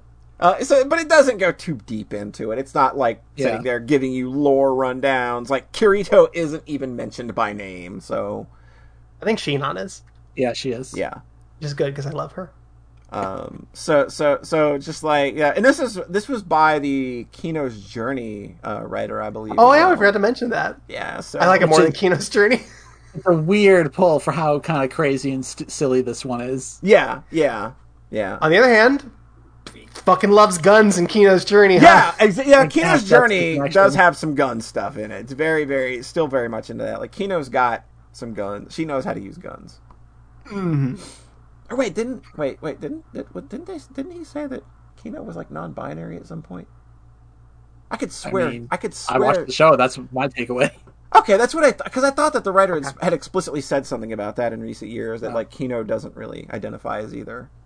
Oh, I like that. Like that's kind of like the vibe I'd always gotten from it from Kino myself, but I wasn't sure if that was me just putting that on a character because I don't want to be one of those people that does that, or if the author had kind of said something similar. But yeah, actually, an author that has an actually nice rep. Yeah, like that. What is more alien? Yeah, to the Sao property than that? Yeah, yeah. I don't think there is even the slightest, like, not like almost everything will have like every big property now will have like some kind of Yuri tease moment. Sure. Just because that's a trope at this point. Yeah. There is none of that in Sword Art Online proper. It is the most straight. It's the most hetero, like, oftentimes in the grossest ways. Yeah. Oh, in the least enlightened ways. Yeah. God. But hey, that's what we got GGO for. Watch this show. Watch this show and don't watch any other. Don't watch anything else. And I promise you. So there you go. 2 anime bangers for your buck. If you got $7.99, go to Crunchyroll right now. You can watch both of these shows. You can go watch Promised Neverland and you can watch GGO. I guarantee you will have a fucking blast. And then you can watch Symphogear. I mean, you can. It's there. GGO. It's Symphogear of Sword Art Online. I mean, they're singing at one point. God, there is an idol. There's an idol. There's a fight scene with a pop song on it, and it's perfect because it gives you the exact right tone for how dumb everything is about to happen. Yeah, excellent. Yeah, like that. Like if you like big and dumb, and you like real great action. And just really indulgent action. Yeah, I can't overemphasize how indulgent this action is. There's so much fun being had here, and the violence isn't gory, but it's satisfying and over the top and stupid in a really fun way. There's one we were texting each other a little bit during the show, because we had the Discord open. There's one part where Len, to kill a dude, dumps 3 clips into him for some reason. And I'm just only needed to shoot him once. Yeah, blah blah blah. Okay, you're done. She's like, brr, brr, for 10 seconds. He's dead. For 10 seconds. And of course, and she's not even mad at the guy or anything. She's just unloading on him for no fucking reason. She just is in it. She's just having fun. Again. If you need more of an emphasis on how, this is being viewed as, it's a game, it's an escape, we're having fun. That's one of those moments where she's not, going crazy, she's not laughing or anything, it's just, I'm doing it to do it. It's a video game, who cares? Tell your comrades I killed Pink. Oh my god, that's so cold-blooded. Pop. So good. You'll know what that means. So good. So that's pretty good. That's a pretty good anime roundup, I think. Yeah. Cool.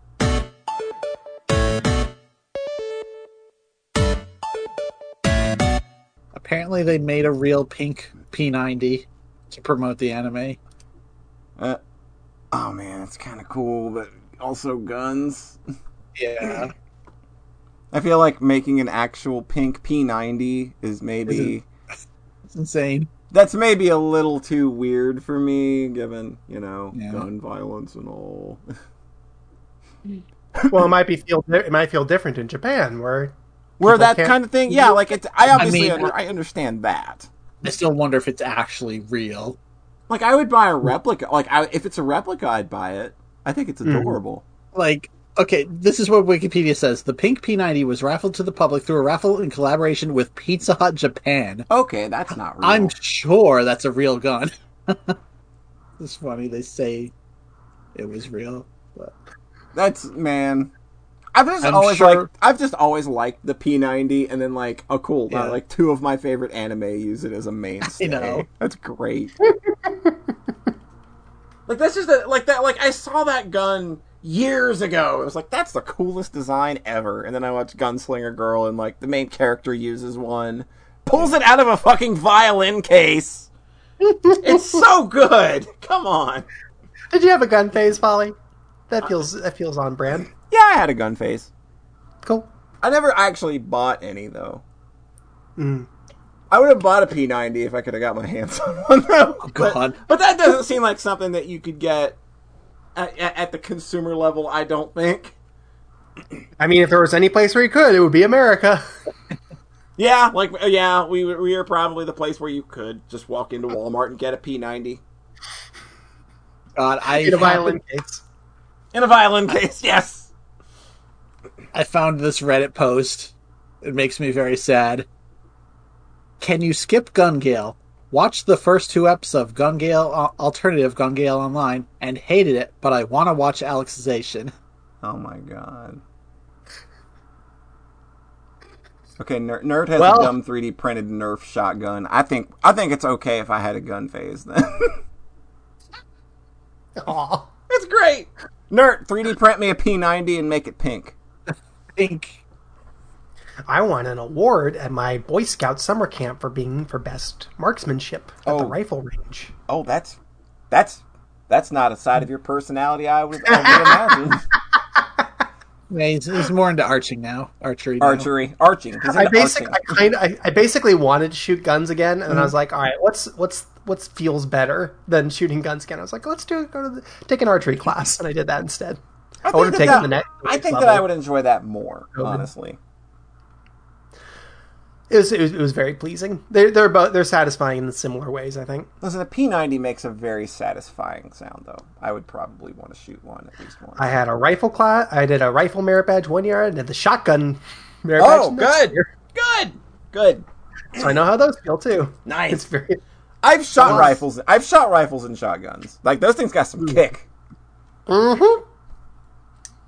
I don't know if it elevated to a full level gun phase, but I had fun. It was you seize whatever fun you can get at fucking like when you're Boy Scouts. Yeah, like when you're 12 and you get to play with instruments of death. Who's not having a good time, right? Oh my god! So what are we doing? If there's any place that you would do that, it would be at a fucking Boy Scout summer camp. It would be in America. Yeah. If there's any place you were specifically going to do that, it would be around a bunch of fucking very weird Christian teenagers. Oh boy, that's It's a dynamic and a half. that is a dynamic I'm glad I never had to deal with. Yeah, you're lucky. Boy Scout sucks. I got to stay as far away from that bullshit as I could. It was nice. God. Hi, Frez. I want to try. Can we talk? Any? Yeah. Podcast. Work first try. It's always it can always be a shit show with Discord sometimes. So it's a shit show with anything involving the internet and needing to communicate. Mm-hmm. Hi, Frez. So I invited you on the show today. For just no real reason. I just figured you maybe watch some stuff that you wanted to talk about. If you want to talk about it, do you have anything that how are you doing, Frez? Frez watched doing Symphogear. Well, Frez watched Symphogear. We can talk about that. I'm fine with talking about Symphogear. That's right. I spent a year and a half watching, discussing, DMing Rhett, rewatching, taking notes, writing, pondering, procrastinating about Symphogear. All right. So I'm not going to talk about Symphogear because I literally wrote a book about it. So what I'm hearing is that it took you a year and a half to watch Symphogear. That doesn't sound like it was really compelling you all that much. I feel like if there was a show that you'd like chew through really fast, it would probably mean you liked it more. Now, in my defense, the year and a half is because, life gets in the way and you got to really think of these things. But and the I show's remember. Not, if there's something hypothetical that... Now, John, don't lead the witness too much here. This is John at full spite mode. That's all this whole segment is for! This whole segment is spite mode John Tyer. I'm so pissed off! Listen, if you come from this segment of mine watching one show, one Japanese cartoon, watch Symphogear. But if you come from it watching two shows, watch the program I'm going to talk about. Oh. Which is something I promised John during the whole Symphogear debacle. I said, as soon as I finish Symphogear, as soon as it's done and dusted, and I've got the end written on the page, I will view this program. And which you fulfilled beautifully. And last weekend, I finished the Symphogear thing, and I started watching this program that I talked to you about. I watched an anime called Fate Stay Night Unlimited Blade Work. Oh! Tell us about this. Well, I didn't know anything about Fate. Well, I knew some things about Fate. Mostly I knew is that Fate had a bunch of cute girls in it. Which, this show definitely has a bunch of cute girls in it. It's also quite interesting to watch this Fate program, because, I didn't know much about the rules of Fate or whatnot, but I just sort of dove in blind, and what I found was interesting and compelling. Did it feel like it explained the rules well? Mostly, yeah. I like the way the show works. It's pretty clever about this. It explains the rules, but then there are certain things it doesn't tell you about the rules going in that are specifically used as reveals, shall we say, that definitely add, as you so lovingly put it, stakes! Yeah, John's been eating a lot of meat on this episode. Yeah. He loves his well-grilled steaks. And there are certainly some tasty steaks to be had during this Fate thing. There's one in particular. I'm not going to spoil it. I don't know. I don't really like spoiling stuff unless I'm like analyzing every frame of it, like I did with the Symphogear shit. But there's a moment. I think it's midway through season 2 of Unlimited Blade Works, where they explain something about the specific rules of their world that up until that point they hadn't mentioned. Just a little, oh, by the way, this can also work like this. Now, John told me after the fact he knew about this particular revelation. That's by a fucking Fate Go ad mid-read. Yeah, he knew about this revelation that recontextualized everything you think you know about someone or other. He knew about that going in. I did not. So while John got all these clues and foreshadowing and was like, oh yeah, I know this because it was spoiled, when I got to the moment where they first implied this, I suddenly went, oh shit, and it was like a shotgun blast of realization about every goddamn clue this show had been building up about Oh this. God, everything makes sense! And it was like, wait a minute, wait, if this is true, then that moment would be like that, and then this moment would be like that, and then this relationship would be like that, and this relationship would be like that. Holy fuck. Like, I literally watched the episode and yelled, "Oh my god," to John. I went out for a walk to get the mail. And as I'm walking down my driveway, I think, wait, holy shit!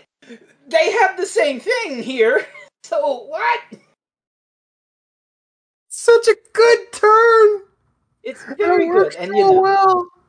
I thought you were going to say the turn that happens right after the date. Right before yeah. Okay, that's just the particular turn. This is the end of season 1 we're talking about, where it opens with it's a fluffy date between the protagonist Shiro and basically the girls that he is. Oh yeah, he brings Saber comes too, doesn't he? Doesn't she? Yes, Saber and Rin come on the date. Yes, good. It's kind of like, well, this is a visual novel. It's kind of like he's, a harem protagonist. His goddamn common area is just there's women there all the time. There's like 2 or 3 or 4 girls in this place every time, and they're all different. So you've got Sakura, who's perfect and wonderful, and wife. Of course. And then there's Rin, who's like, she's very good. Mm-hmm. She's sort of the tsundere, upperclassman. Yeah, she's like, if you, I don't know who you would kill if you did fuck, marry, kill for Fate, but I feel like Rin would be the fuck. Kill Sakura. Oh, I kill Saber. I would not kill Sakura. That'll come up in a bit, but yeah. So the 13th episode of Unlimited Blade Works, which is this show has been slowly building up and whatnot. It's just this fluffy little date. It's cute, it's wonderful, and then bad shit happens, and the entire goddamn structure is tragically torn apart, and you're like, oh, that's why they did that. It was like, hey, here's this happy little thing, and it just rips it into pieces, and it's like, and again, it does so by taking rules that it's built and goes like, hey, didn't know you could do this. The basic thing is like they set up the rules up front, and then they just have this one thing, which is that every servant has a noble phantasm. Noble phantasms can all break the rules in their own unique way. So every time one of them gets introduced, it's just like, often it's just like the worst possible thing can happen because of the noble phantasm, and it rules. Like, you watch the show, you're thinking, oh, no, I asked John, what is a noble phantasm? Is it like a super attack? Is it like their weapon? And it's sort of both, in a sense.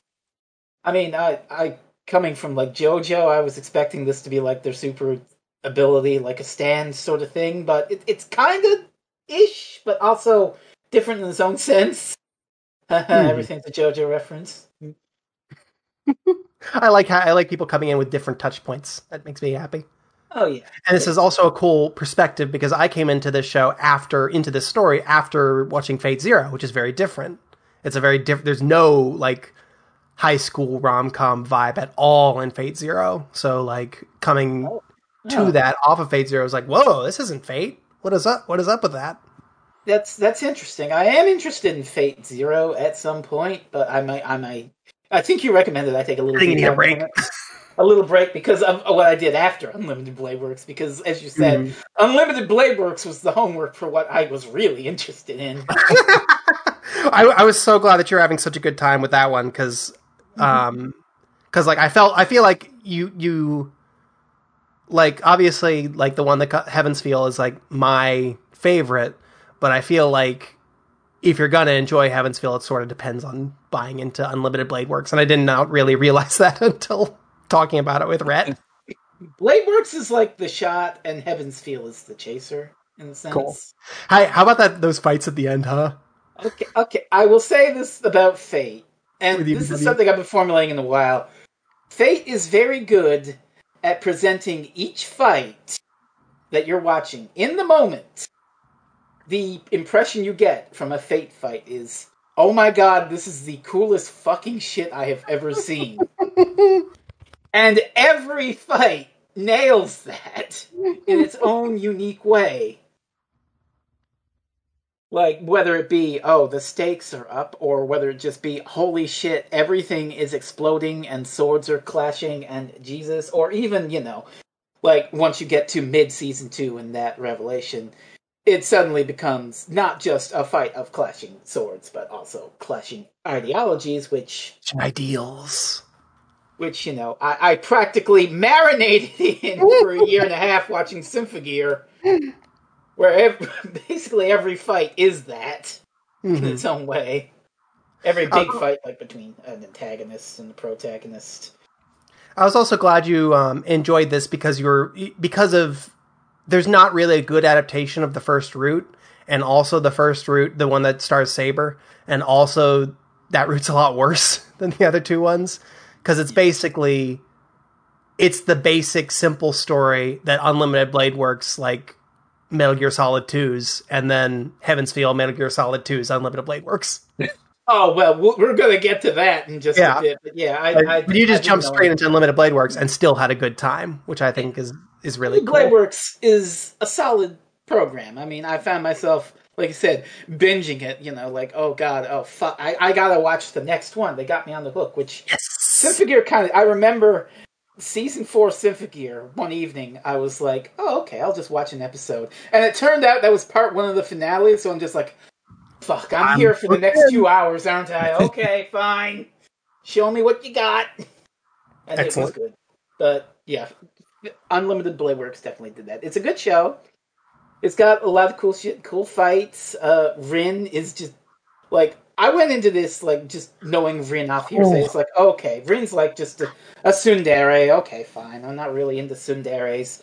By the end of the show, I'm like, okay, I fucking love Rin. She's just, like, got a lot of depth and definitely her own ideology and interiority that you really delve into over the course of the show, clashing with Shiro. It's just like, are they, and, the whole thing, are they going to be friends, or are they going to kill each other? What's going to happen here? How are they going to get out of this one?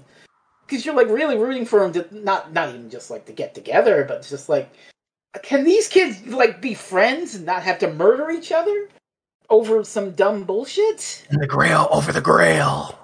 The Holy Grail War. Held once every 60 years, except for last time. For reasons. Which I'm sure Fate Zero explains, and one day I'll get to.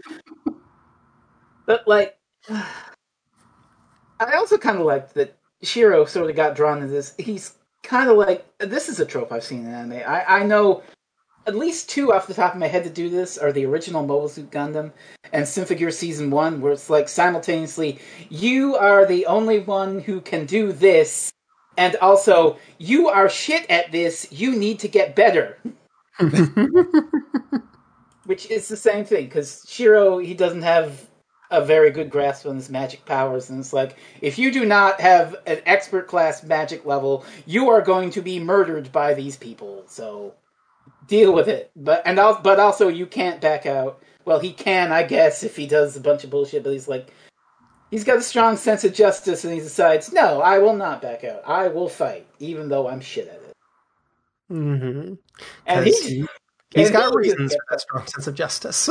Yes, and the show plays into those reasons and plays against them in really unique and interesting ways. That was Unlimited Blade. It's pretty good, Oh, I wouldn't. I don't know. I'm not really a number grade kind of person, so I'm just gonna say Unlimited Blade Works, pretty good. If you like anime sword fight bullshit, you should probably check it out.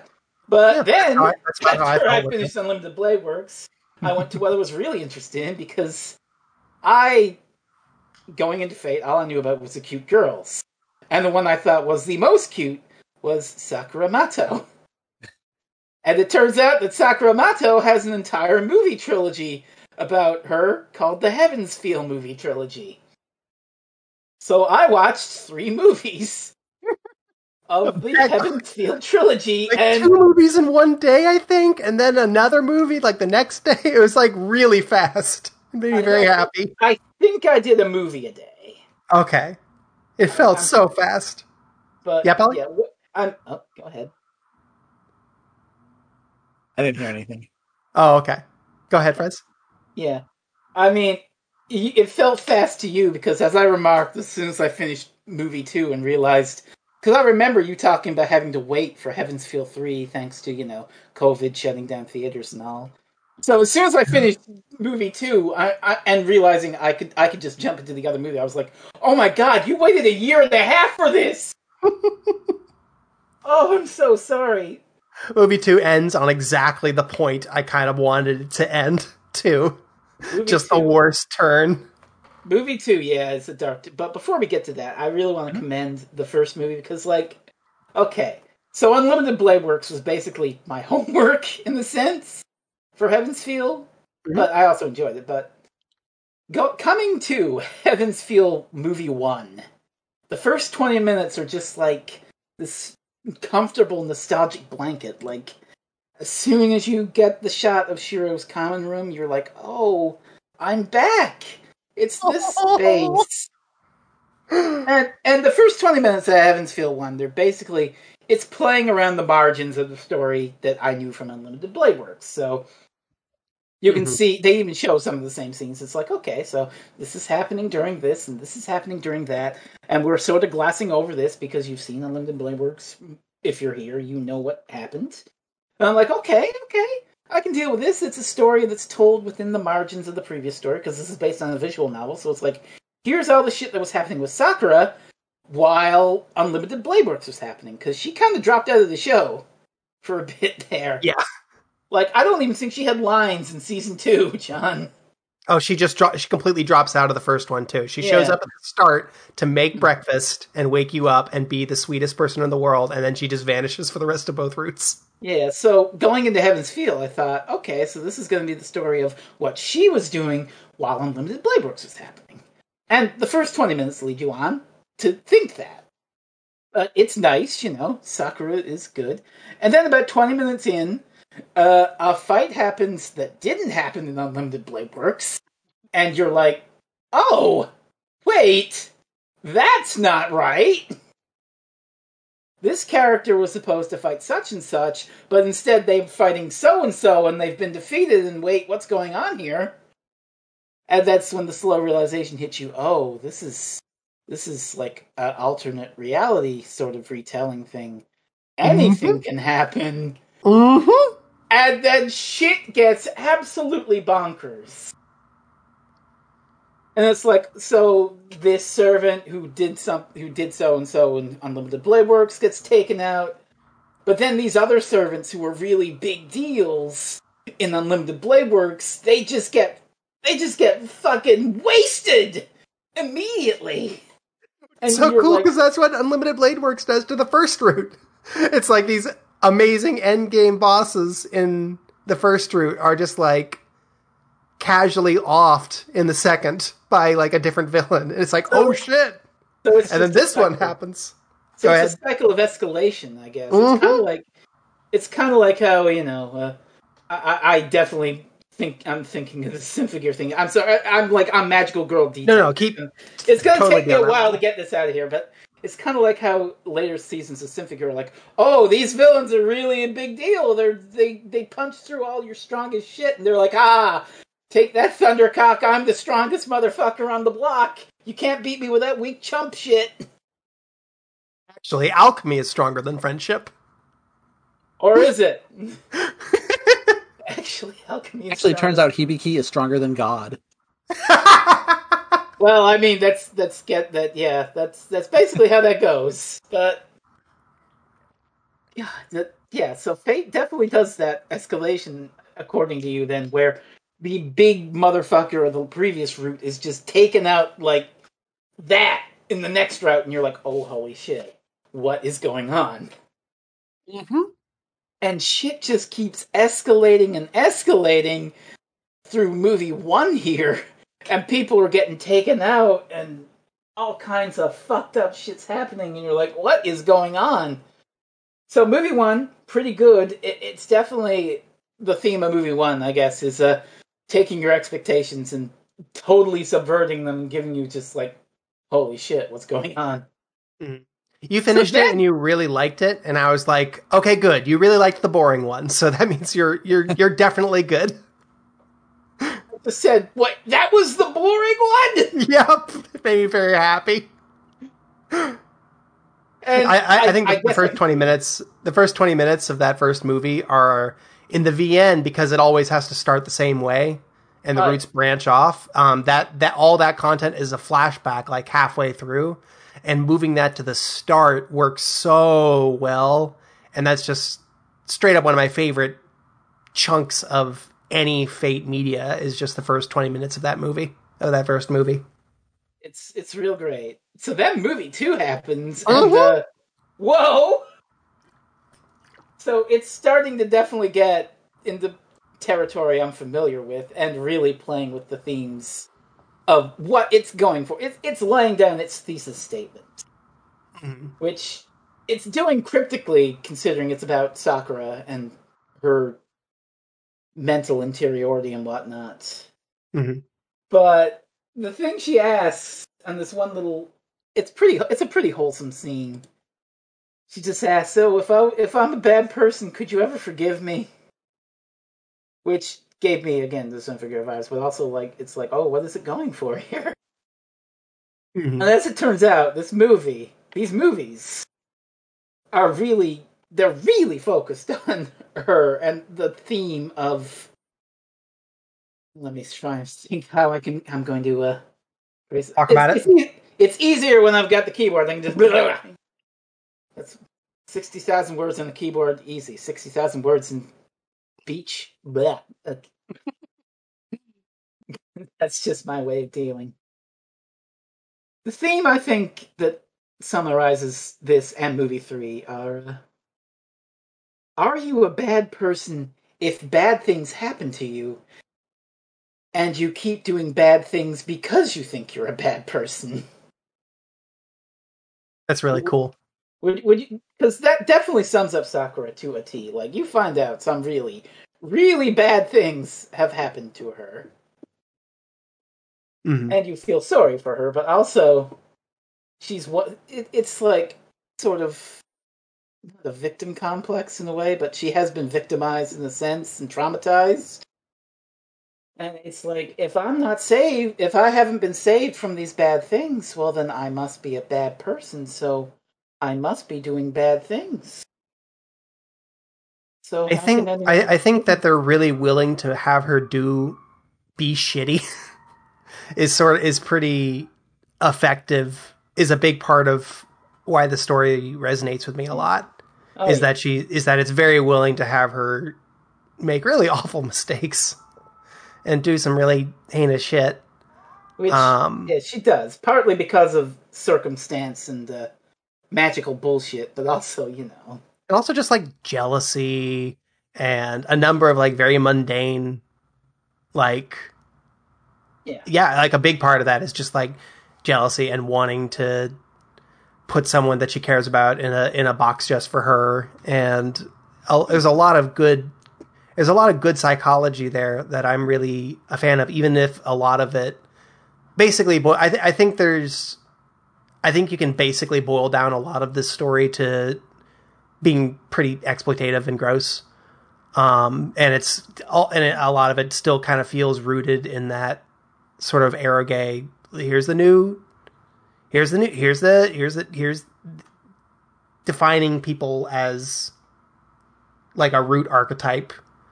But I still got a lot out of that story, and it hit me at exactly the moment in time when it would most hit me.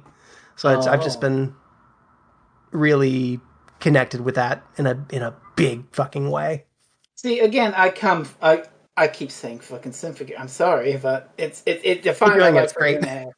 But, like, something similar happens near the end of Symphogear, and it's very clearly an outside influence let in at a moment of weakness. Not to be vague about it, but bad things that Sakura does aren't really from an outside influence. Like, it's part of it, but also it's very much her own fucked up traumas and lashing out. Yeah, like, she's a person. It's not like a shadow monster that has taken her over. This is her. Well, yeah, but part of it is. Don't think about it. Don't think it looks like her. Yeah. And then the movie ends on just like the worst fucking timeline. Where it's like the last remnant of her conscience gives way as another horrible thing is about to be done to her, and she lashes out and is like, I won't, and just worst timeline. And then movie 3 happens. And then movie 3 happens. Ring silent. I don't know how it comes across watching it in the movies, but in the VN, the climax, all the climax beats, all the stuff that's in movie 3 was by far the most like intense and cool action beats for me. Just playing it. I also had to say, John, you saw these in the movies at the movies. I did. Like, I was just in the privacy of my own home, and even I was like, "Oh, some of this is kind of fucked up." I cannot imagine sitting in a crowded theater next to somebody watching this fucked up shit happen. You're talking about them sex scenes? Well, sort of, but also, some fucked up shit near the end. Yeah. Too. Oh, right. Yeah. But also, the sex scenes, like there's some inappropriate wooing. And blood. Oh God. You're just sitting there and she's like, "Senpai, make love to me." And see, I love how they handled that, because in the VN it was it's always a mana plot device where like we need to have sex so that you can be supercharged with magic, and I'm like, okay. Unlimited Blade Works, the show, got around this. It's just Rin sort of touches him and transfers the mana, but in the VN you told me they totally bone. But in Heavensfield the fucking is pretty important. But and the way they handle that is like they remove the mana transfer bullshit and they just want to have sex, and I think that's much nicer. I will say the screenshots you showed me of the VN kind of rankled me. Yeah, because like the idea is, this woman has had terrible traumas of a sexual nature done to her. It's pretty overtly sexual in nature, as you find out done to her. And the VN is like, what is like, oh, her movements are like an educated prostitute. And I'm like, you fuck. Okay. Let's be clear. This is, there's a lot of very ugly bullshit throughout all of these games and all of these stories. And and like I said, it's ultimately all coming back to wanting to tell a, pretty exploitative and, like I said, like eroge archetype focused story where like it's defining everybody in relation to Shiro. And like that's true even in Heavensfield, no matter even if it's as focused on her interiority as it is, it's still very much porn in like a deep tissue sense. And then the movies, the way they handle that in the show is they basically just class it up as much as possible. But I feel like fundamentally it's still that same kind of indulgent instinct, indulgent and ultimately like sexist instinct. I mean, not playing the VN, but classing it up worked. I'm just once you post these out of context screenshots, I'm like, hey, maybe don't call the sexual assault the survivor an educated prostitute in her movements while boning. What? Chair. Cringing. God. All right, so to finish your. So, movie 3 happens, and a whole lot of bullshit has gone down, but it also just ties together in a really wild way. Like, the fights, again, some of the hypest shit you've ever seen. Like, one fight near the end is just jaw-dropping. So even now, when it's got this serious, like, edge of, oh, Jesus, full-on fall into the darkness, like, the fights are just, holy fucking shit! The coolest shit you've ever seen. And you know exactly the one I'm talking about, John. Wait, which one? Well, I know which one I'm thinking of, and then Rhett knows which one he's thinking of. I'm thinking, I'm just going to say the names of the servants. Go for it. Saber versus Ryder. Yeah! I win this one, John! I win this one! See in the VN, it's Sheer and Berserker. That's the coolest for me. I mean, that's a pretty neat fight too, and it's got a nice emotional ending. I'll give it that. Right, it was like, he just hits him like once and he dies. What the fuck? And I'm like, no! The Rider versus Saber one is like a full 2 minutes of pure animated bliss. It's the most Symphogear of this whole thing. Yeah, sorry, John. I'm gonna have to give Rhett that one. It is very Symphogear. It's fine. It doesn't come across. I wrote the book on this. I'm the authority. It's very Symphogear. They don't play the doo doo doo doo doo doo song in the Rider fight. God. I also appreciate that Ryder got a moment to shine because in BBW, it's she's one-shotted, and it seems very early. And it seems the Heaven's Feel does that too, but then it doesn't, and it's like, oh, Ryder gets to do shit in this arc as well. But and just it keeps going with the action. Like near the end of the movie, it's basically just Metal Gear Solid, Liquid versus Snake. Just exactly where my brain went reading it. I was like, this is like a fucking Metal Gear climax. Like, I mean, I don't know how the VN frames it, but like, it's just the lighting and shirtless dude punching another dude. It's like, it's so Metal Gear. So fucking choice. Oh my god.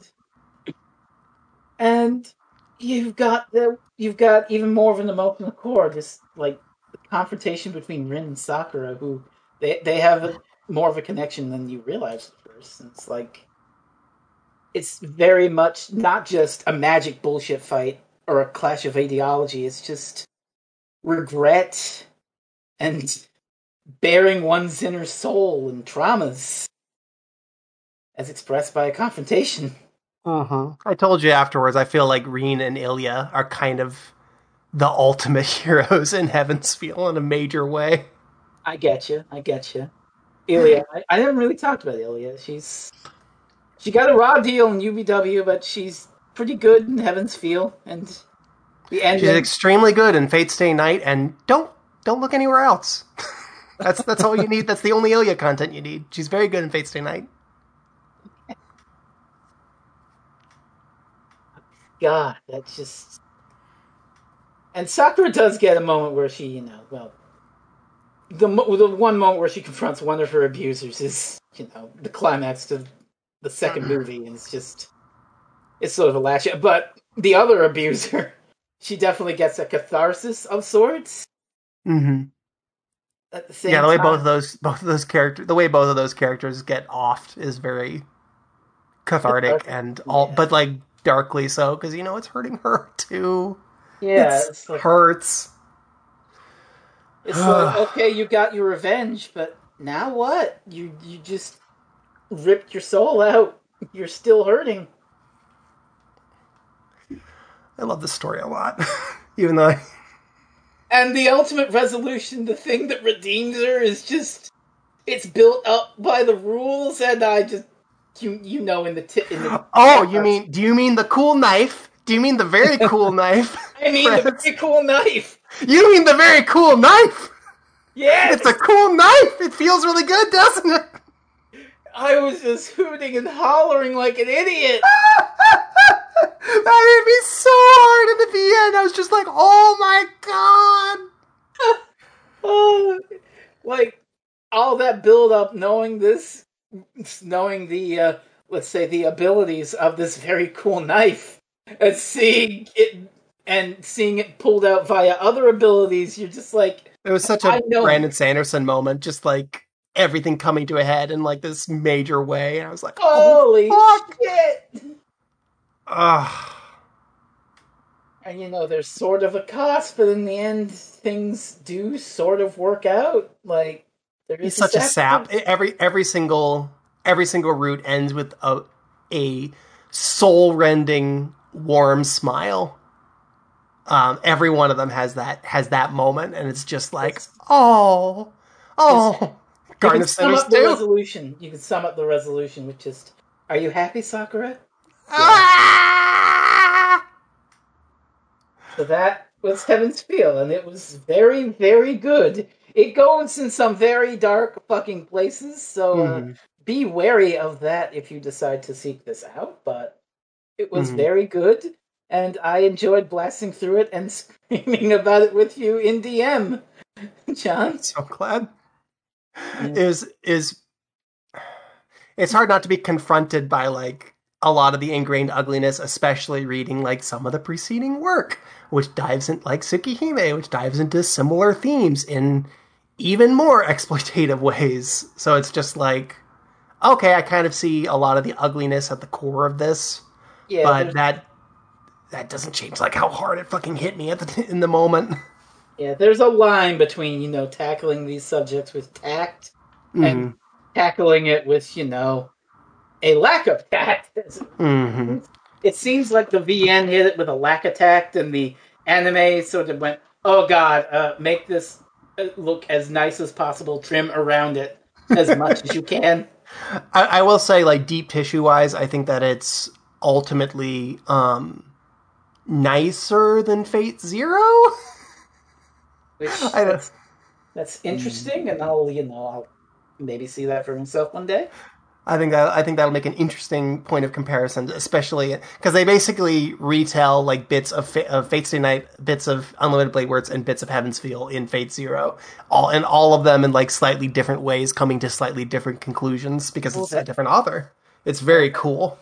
Oh, that's it. And that author is Urabochi. Madoka, yeah, the Madoka guy. That's what he wrote in between Madoka and some really gross VNs. Oh boy! So that'll definitely be interesting to dive into, but that was my Fate journey. I honestly don't know how much more Fate. There's a million Fate things. There's so much. There's so much. You can just watch Fate Zero. Yeah. That's it. You're good. I haven't even seen the one with Umu yet. With Umu? Oh my god. Yeah, they did an adaptation. That's Fate Extra. It's the JRPG series for the PSP that was also written by Nasu, so it's probably better than a lot of them. And the anime doesn't seem like it was very warmly received.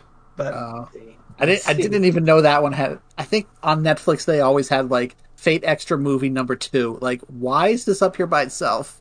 Oh, weird. I only knew that they had one season. I'm not really sure. I might be entirely off base. So, in summary, I yelled to Rhett in DM about Synfigure. I yelled to John in DM about Fate. So what anime am I going to scream to Polly about going, oh my god, holy fuck, split! I can't even... Gun Gale Online. There you go, Gun Gale Online. I don't What were you going to say? I don't even know what could evoke that much conversation. Like I don't know what I would watch or what I would even recommend to somebody. Ollie, it's really funny, though. I made that exact joke that I just made to John, like, I think it was either today or yesterday. And you know what he said? Gun Gale Online? Good lord. No. I don't know that Gun Gale Online is like that deep dive kind of show, though. I feel like that's a show you watch. You watch it and you go, that shit was fucking cool! But what else do you say about it? There is nothing thematic running through Gun Gale Online. It is brain dead action at its finest. That is what you're going to get. You're not going to get much conversation out of it beyond it just being... But the conversation is, man, that was fucking cool. Let's watch it again. I think I know the beats of Gun Gale Online because at one point I fell in a little rabbit hole of videos tearing into Sword Art Online, and I happened to see one like summarizing Gun Gale Online and the shit that happens in it, and like there's some dumb shit in it, but also there's some really creepy fucking ideas in there that are pretty neat, I think. It can be confusing because Gun Gale is also an arc in Sword Art Online. Yeah, you have to know which one they're talking about. You have to know which one they were actually talking about. Whichever one it is that has a spoiler warning, an actual real world killer. Yeah, that's regular Sao. Yeah, that's regular Sao. But that's not the one you're talking about. No. The one that we just discussed, brain dead as fuck. Yep. They very explicitly say there will be no real world violence in this. I see. Okay. Look, sometimes you just need something to turn your brain off and just okay. Like Symphogear. Except that didn't work very well for me. That did because I'm an idiot. And I'm like, oh, this is giving me feelings. I should write about them. Help! Help! Oh, God. 60,000 words about a girl who punches and makes me cry. My goddess. He's so good. So that was my dive into Fate that I decided to talk about for 20 minutes instead of writing about. You know, Rhett got a book, you got a podcast, and you know, all's fair in love and war. I'm sorry for using you as a weapon against Red. Fritz. That's okay. That's okay. He got a win because I said the Saber Rider fight was lit. Yeah. True, he did. Look, you had that, and then you said Symphogear like 75 times. Yeah, I feel vindicated on this anyways. Like there's a joke I wanted to make on Maine one time, but I'm gonna make it here. I wrote 60,000 words about Symphogear. Rhett spent $6,000. You wrote 60,000 words. Red has 60,000 feelings. That's big mood. I don't think Polly necessarily has a point of comparison because I feel like Fate and Symphogear kind of drilled into me and Rhett's brains like weird, like gave us some brainworms a little bit. I think it's less that I don't feel that way about things and more that I just don't talk about it. But that's just personal experience. It's a personal thing, so it's just like I probably do have brainworms about things like that, but. It's like, I'm not going to get into it, obviously. I think what did it for me with the Symphogear was that I came off it not long after going through Sailor Moon, which I went to for my own very personal reasons for a nostalgic rewatch and really resonated with me. And then Symphogear kind of resonated with the feelings that gave me, so I was like, oh, okay. I wrote about Sailor Moon, so I had to write about Symphogear. It's very funny because Hibiki means resonate. Oh, God, yeah. Resound. Oh my! Oh shit! I could have used that in the book if I'd known that. Holy There's always more to think about. Do you know how many times I said resonate in that book? I got a word counter. I can check that. And the fact that Hibiki has the same voice actress as Madoka in the Madoka show. It's all connected. It's like one of them is Nanoha. Yeah. So I'm like the goddamn Pepe Sylvia guy here at this point with magical girl bullshit. It's all connected. Such a good point of watch Princess Tutu. That'll be a nice. Wait. No. You know what I need to watch? People have told me to watch Princess Tutu though. I think at some point I need to watch Utena. Utena's real. Utena is going to give you some good brainworms. That show is dense.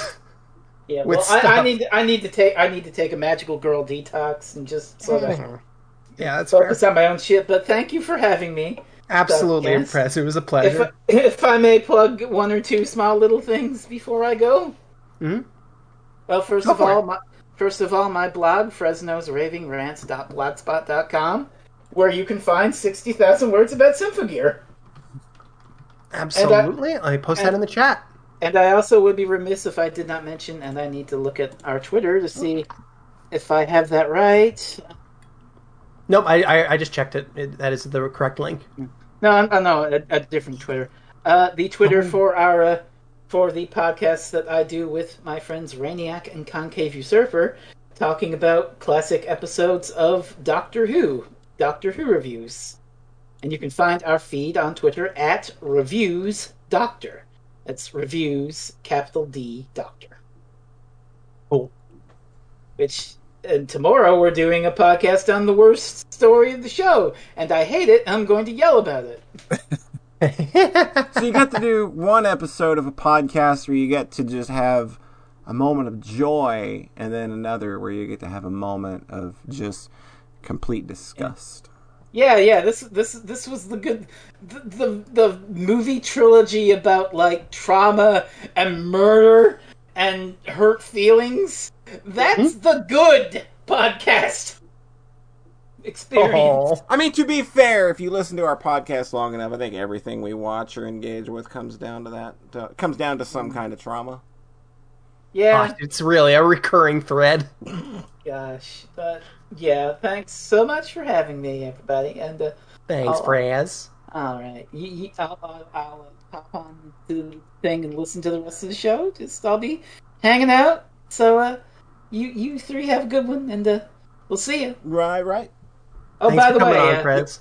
one more thing. Famicom Detective Club are good video games. Yeah, I'm getting Nice. those at some point. Like, I'm not jumping into them right away. They'll be there when I want them, but they, like, ever since they were announced, that was just like, yep, I'm getting those.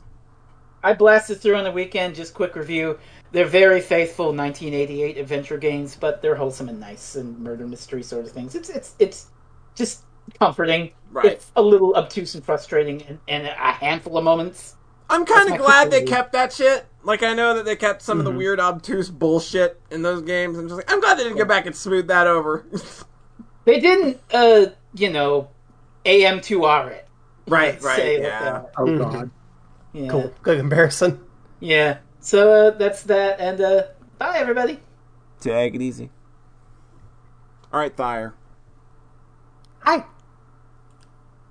Thank you all for being patient. But that was an absolute joy, and I really liked having Frez on. I really appreciate. Because everybody gets that. Everybody gets one now. Like, if nobody else on the podcast likes a thing that you talk about, everybody now gets to bring someone on to talk for an hour about the thing that they like. That's a thing we get to do now. That's a weapon we get to wield. Just with Boy, I've got multiple weapons now. Yeah, like, you can literally just come back next week and be like, all right, I'm going to bring Fresno on and we're going to talk about Symphogear. I've got this button here, this big red button. It says, John made me watch Sword Art Online 2. Oh, jeez. And I'm allowed to press it at any time and make him watch something. Oh, that's so terrible. That is a scary power to have. Yeah, I've withheld on using it for like over a year. Oh, I like that. Like, you got to hold on to that, cash it in at the most opportune moment. I know exactly when. Oh. I don't know what it's going to be. So, John, what else have you been up to? Do we have anything else? I have something else, and it's not evil. It's Hunt Down. Yeah, okay. That's a video game. This game's good as hell. Woo, crunchy. It's really good, yeah. So there's a couple things I love about this. It's basically the same thing Polly promised on the podcast, which was just like, hey, this is not Contra. This has a sort of weightier feel to it, and it's got a lot kind of flashback Blackthorn vibes where like you can literally like pull back against cover, pull back under cover, pull back against the background to dodge bullets. Yeah. And you got a slide and you got a number of cool little doodad movement tech things. It doesn't feel as heavy as like those sorts of games. But it's definitely a different flavor from like the kind of console shoot 'em up platformers that I'm used to. You get a little So- bit of movement nuance where you can like be running and then press down and you'll start sliding forward, or like the quick dash that you have. Like this, the run forward slide especially is just kind of like slide into cover. It's Yeah. not really a slide to evade things. Yeah. Like even like the dash is like way slower than something like a Contra Hardcore where you have invincibility frames. This is just like, hey, slightly quicker movement. Yeah. And you can also, I think you can just like kick enemies in the air, which is Yeah, you can just extremely get cool. close to them and press the attack button. You'll kick them and then you can just shotgun blast them away if you want. It's real good. Fucking rules. You get weapons, but they're constantly running out of ammo, so you're just constantly picking up. But then you're getting this stream of new weapons all the time. Yeah. So that's also a very. I like that. I probably like that more than Contra style. Where it's like, okay, Yeah. I like that you're constantly switching weapons in this game. Like you can't get married to one all that often unless it's like a secret weapon that you found where they'll give you like 300 ammo for it. But like most guns come with like if it's a shotgun or something, it's like 4 to 10 shots, and it's like if it's an automatic weapon, you got maybe 30 shots, and you got to be bouncing back and forth between shit. It makes it feel like a real kind of just like gun battle out in the streets where you go out there with what you got and you got everything secure on site. Yeah, Yep. a lot of them are dropping from enemies, so it's really kind of kinetic. Like, okay, take his gun, shoot the other, grab that guy's gun. Oh, I got a flamethrower at one point, though. I was just like, this fucking rules. Oh, it's so good! Oh my god, the flamethrower feels so good. And then I died and had to redo that part. I was just like, no, I killed everybody in one shot. Now I have to do it for real. When you get to the end game, you start having to actually learn sections. Yeah. Feels Yeah. real good. It's like, oh, I posted a video where I just like had this section down, and it felt so good. Where you're like, throw an axe at a flying enemy. The flying enemy spirals down and explodes on the ground. You jump out of the way of the exploding enemy. Then you know these enemies are going to spawn, and you throw a grenade over there. And it like the way the action choreography works, and the way it works because it's different from a lot of console shoot 'em ups. Feels real fucking good.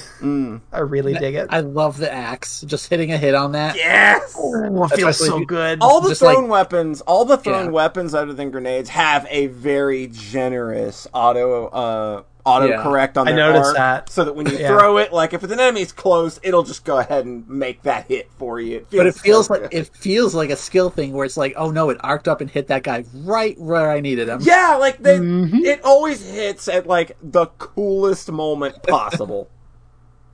Grenades also, like, those are so bad in so many video games are Yeah. grenades. But the way Yeah. they make it work here is that the grenade explodes once it's overlapping with an enemy. Yeah. So if you aim it right and it lands on an enemy, then it'll explode and do a bunch of damage, and it feels real fucking good. Yeah, I think that's how Yeah. Bionic Commando rearms grenades work too.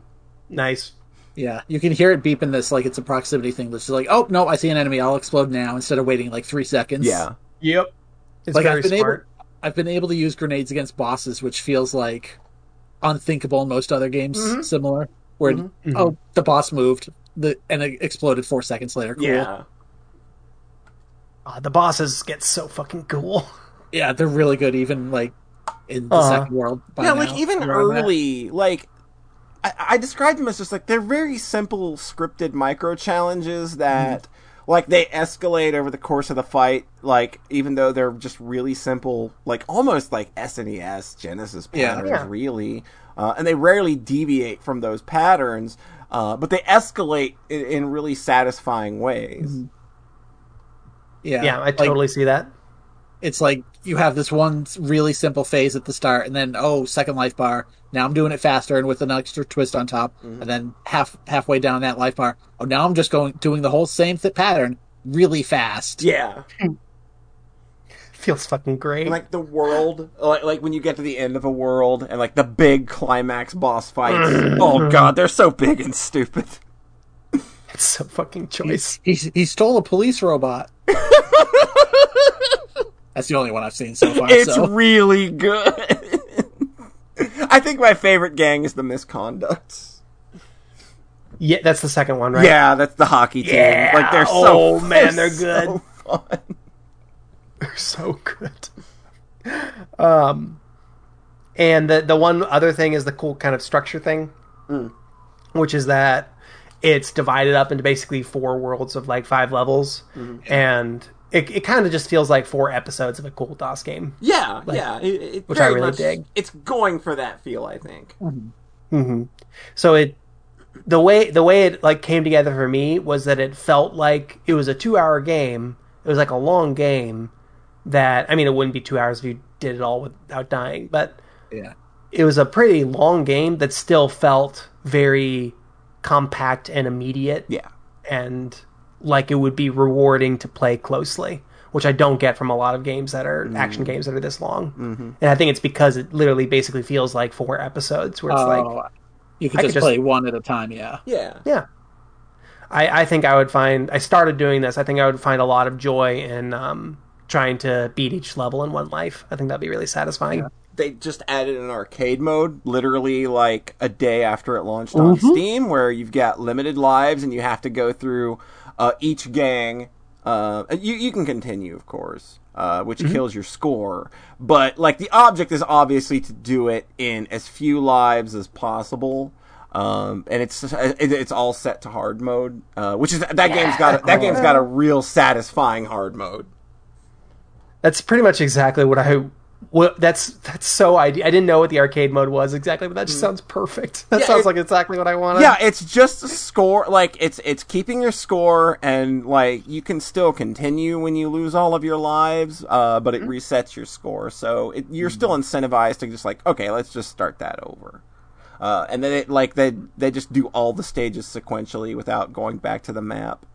Yeah, that's dope. Oh, that rules. Yeah, I can see like having a good time playing them closely, like trying to find the doodads and whatnot, and then also trying to learn that arcade mode. That sounds really fucking fun. Oh man, yeah.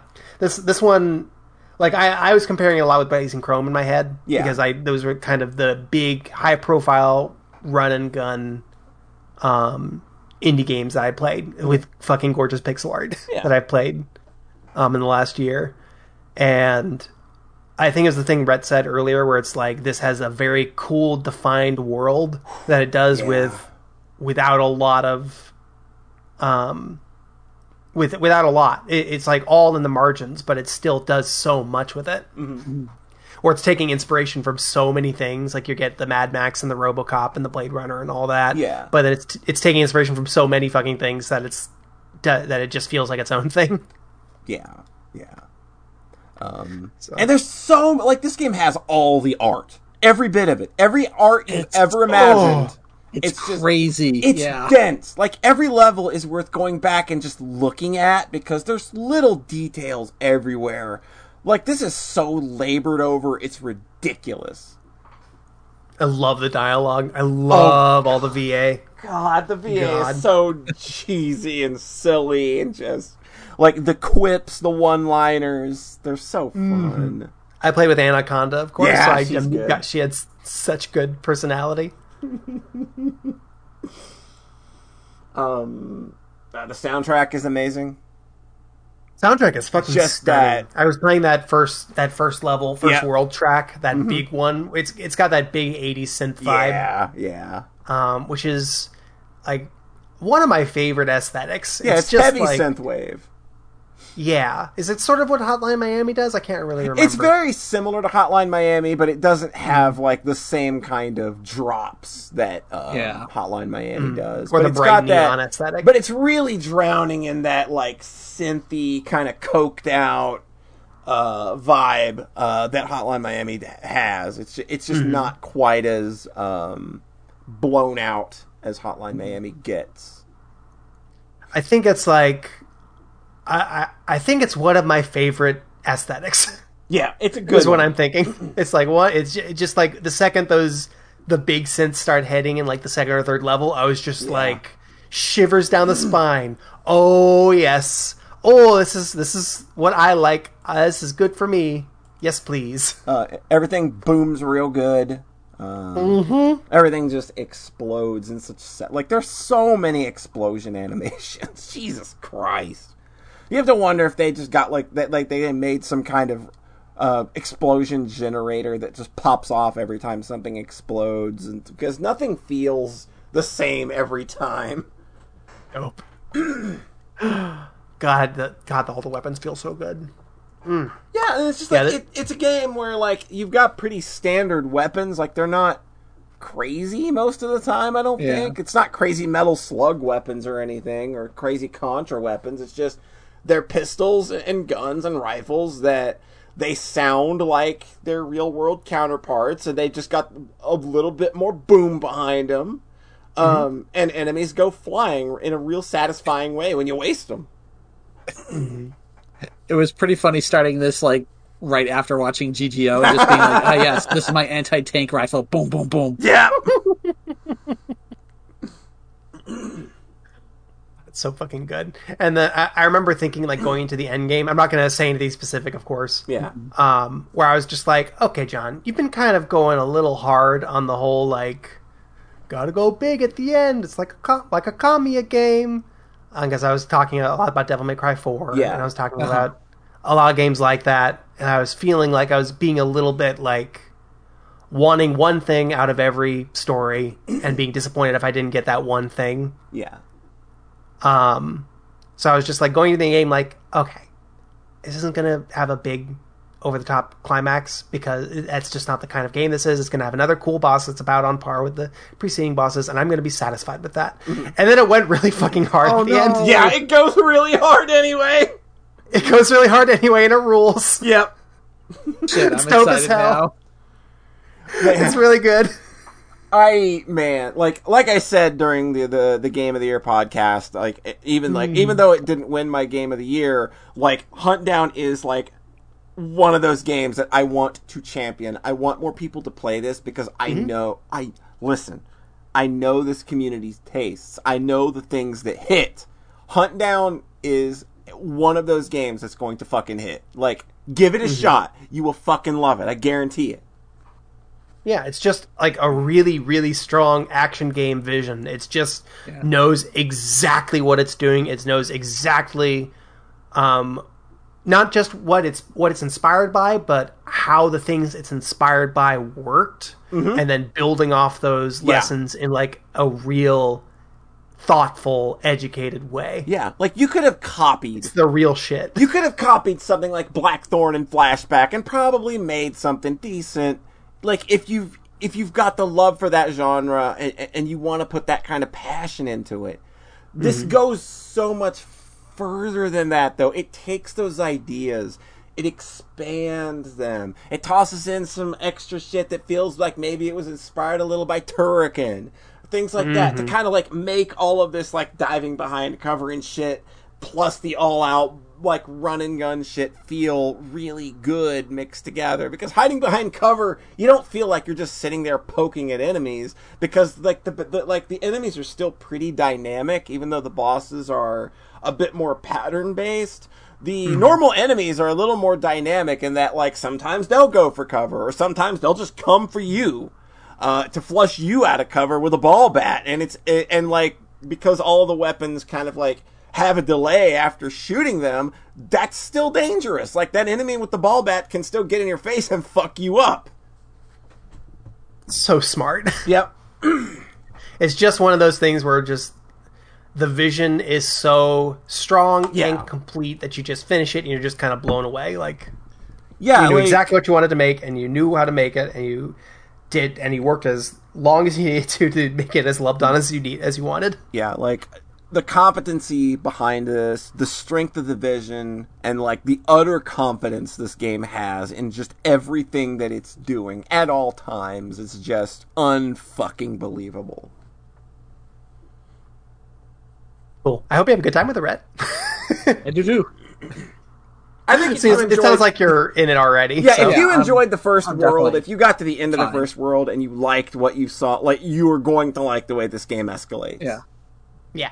For some reason, I'm thinking a lot about Valfaris right now, like as a similar kind of heavy platformer thing. Valfaris, like, it's a different kind of game. It's more like, I feel that like Hunt Down lends itself to being a little more methodical, where like there's no cover in Valfaris. There's no cover in Valfaris. Valfaris is all out all the time, and like, you know, kind of sinking your teeth into these really big segmented levels and these portions where sometimes you just gotta get it down, and then fucking run your game. But Valfaris has that same similar kind of heavy fucking feeling to it that I wasn't expecting going in. Awesome. Yeah, Valfaris is like sort of the last of the trifecta of just like really big, labored on, loved on indie run and guns. Yeah. So I'm excited to play through that one too. I believe it was right next to Hunt Down into your game of the year list. Yeah, I think they were right. Yeah, I think Valfaris was like 6, and I think Hunt Down was 5, maybe. I think it was something like that. I think so. Sounds right. Yeah, but just because, you know, they didn't make, you know, 2 or 1 doesn't mean that they should. Like, those were the highest rated action games on my list. So. Yeah. Because everything else was non-video games, really. Yeah, basically, like a short, punchy action game is always going to be, when it comes to like overall effect, it's sort of can't land as hard most of the time as an 80-hour visual novel. Yeah, and we mentioned Blazing Chrome. I don't want to take anything away from Blazing Chrome. No, just because it's not like what Hunt Down is, like in terms of building a world and all that stuff. Like Hunt Down's all of that game's visuals were made like all of Blazing Chrome's visuals were made by one person. So in and of itself is still an impressive goddamn looking game. So let's not get and it plays great. Yeah, and it's really still fun. Plays great and is really fun. But Hunt Down, there's just that extra bit of sense of place that makes it fucking shine. Those little bits of detail, the way the music ties everything together, just makes it sing a little more for me. Just because it's a kind of run and gun I'm not as, like it's familiar so with. Like, unique. I've played a lot of Contra Hardcore. Yeah. I haven't played a lot of stuff like Hunt Down.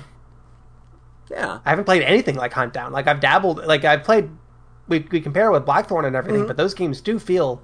Those games feel radically different. Like Blackthorn is not a run and gun game. Blackthorn is a very slow, methodical puzzle platformer, whereas Hunt Down is just all out. Like, it's taking those ideas and making them really loud and fast, and taking out the smart boy stuff. Yeah, exactly. Well, without going so far the other way that it just becomes kind of weightless. Yeah, because this game's got weight to it, and it feels real good and chunky. It's stunning. I had a really good time with it. Yeah. Rhett, did you have anything else? No, I did not. Okay. Polly, did you have anything else? I guess I'll close us out then. Woo. How about not a video game, right? Because visual novels aren't video games. We're figuring that one out as we go. No, I think that if you start saying visual novels aren't video games, you're giving people a real shitty reason to start excluding narrative-focused things from the conversation with regards to video games. So I will always stand by the fact that visual novels are video games. I feel like visual novels with branching choices are like very transparently games and video games, and then I just say, let's just include kinetic VNs in the same conversation because they're obviously borrowing a lot of the same vocabulary and they're telling stories in a similar vein. Yep. So might as fucking well just include them in the same category. Exactly. Just makes sense to me. Good preference to have, because I'm going to talk about a visual novel for a little bit. Cool. Is it a kinetic visual novel? It is a kinetic visual novel. There is one choice in this video game that you get to make 3 times, and it doesn't matter because you have to make them all. Perfect. Samurai Cross, who is in my chat right now. I love that man. I love him so much. Hi, Samurai Karasu. I love you. Good pal there. Good friend of the show. Always a blast when we have him on.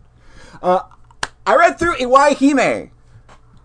Oh, you finished it? Yes, I finished it. I still have a DLC chapter to finish. But I finished the main narrative and I was just like, I'm cool with stopping there for like a week or so. I'm fine with that. But I'll come back and hit the DLC probably before next episode. But finished Iwaihime. Iwaihime is a visual novel that was written by Ryukishi 07, who you might know, wrote Higurashi, Umineko, Kikonia.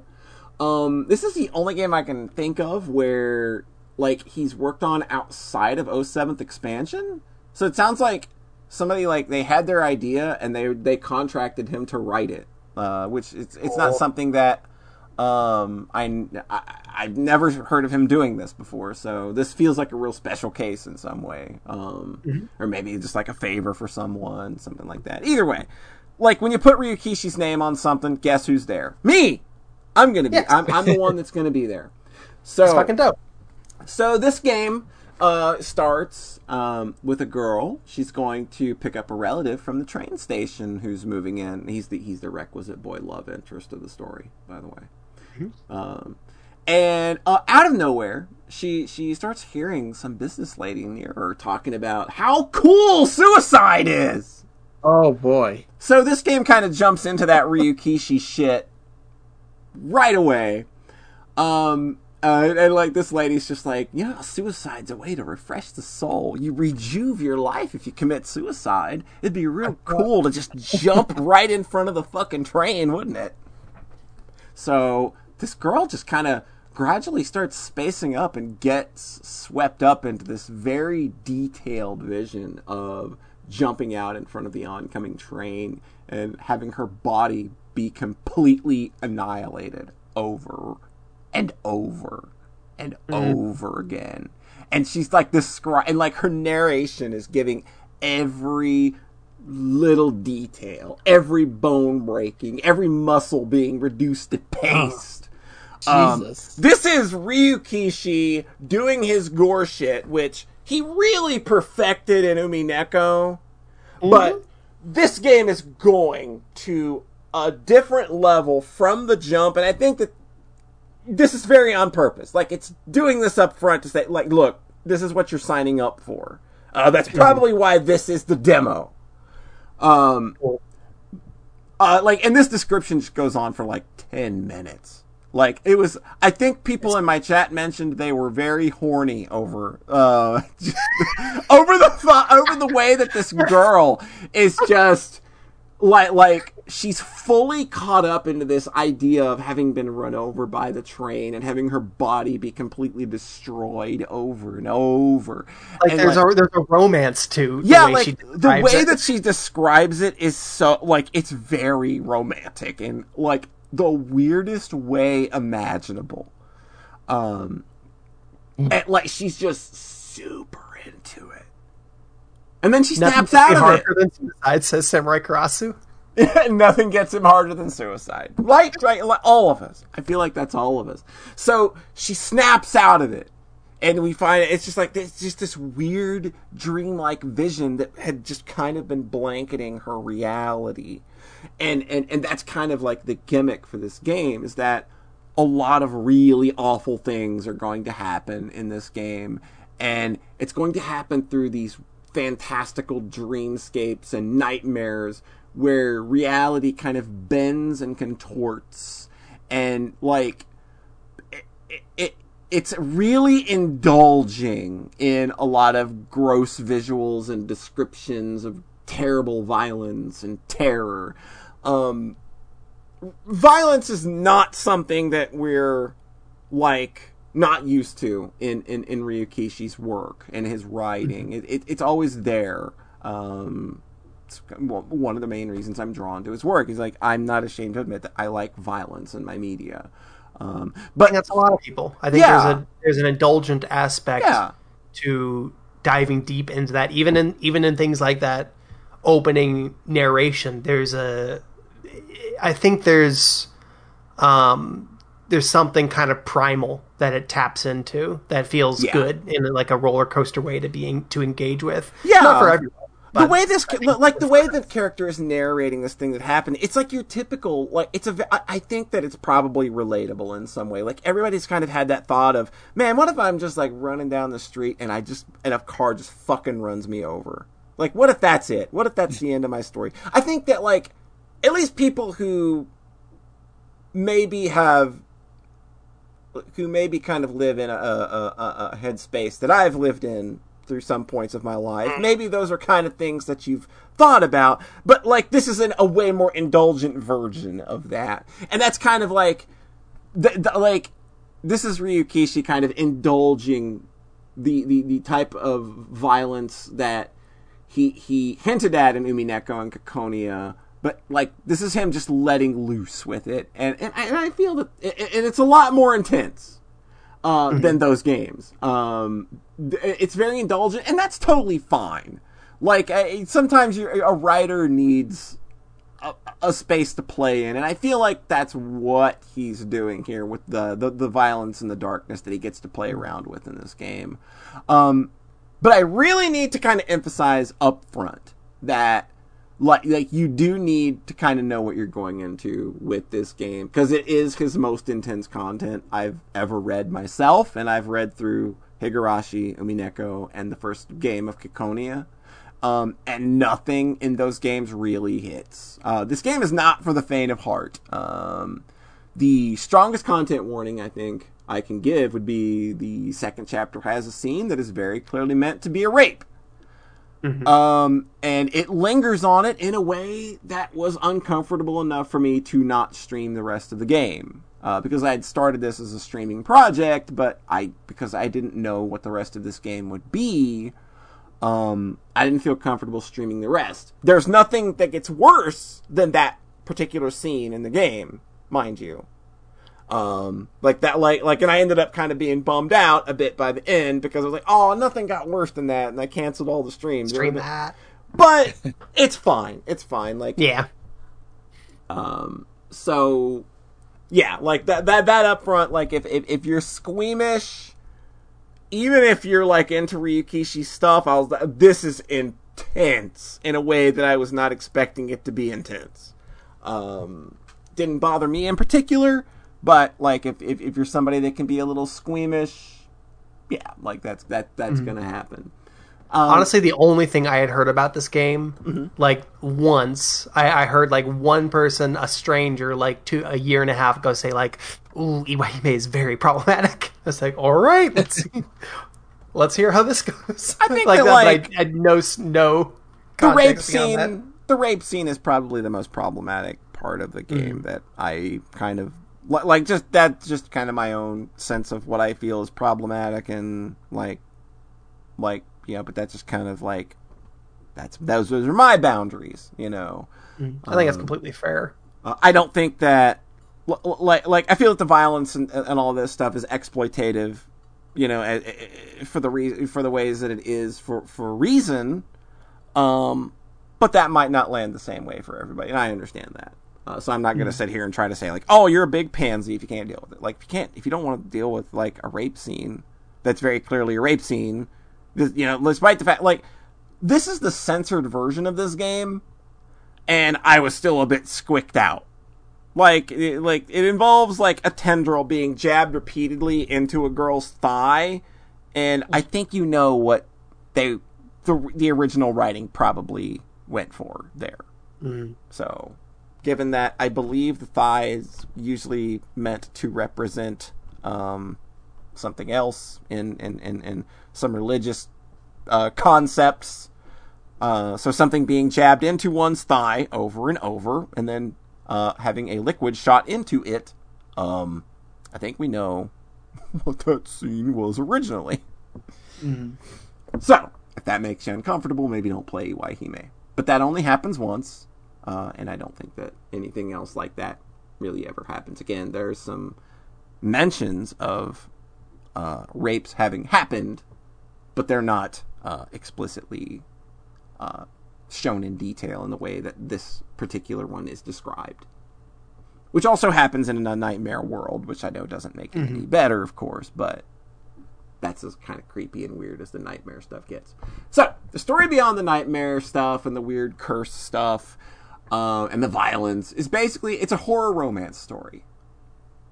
Romance, like, that's not, like, usually kind of a part we get from Ryukishi. Like, I feel like there's implied romance from some stuff in Higurashi and Umineko, but it's not something that's usually kind of the main point of a story, whereas this game is very much a romance that is tied in with its horror element. There's, like, there are three main. There are three main girls and another girl. Obviously, there's like the main character you see kind of adorning all of the box art, and three other characters who all kind of get like their own fleshed out stories, and like they all are immediately attracted. They're all immediately attracted to cool new boy who just arrived in town because hey, that's what you do when you're romance visual novels. Everybody loves the new boy.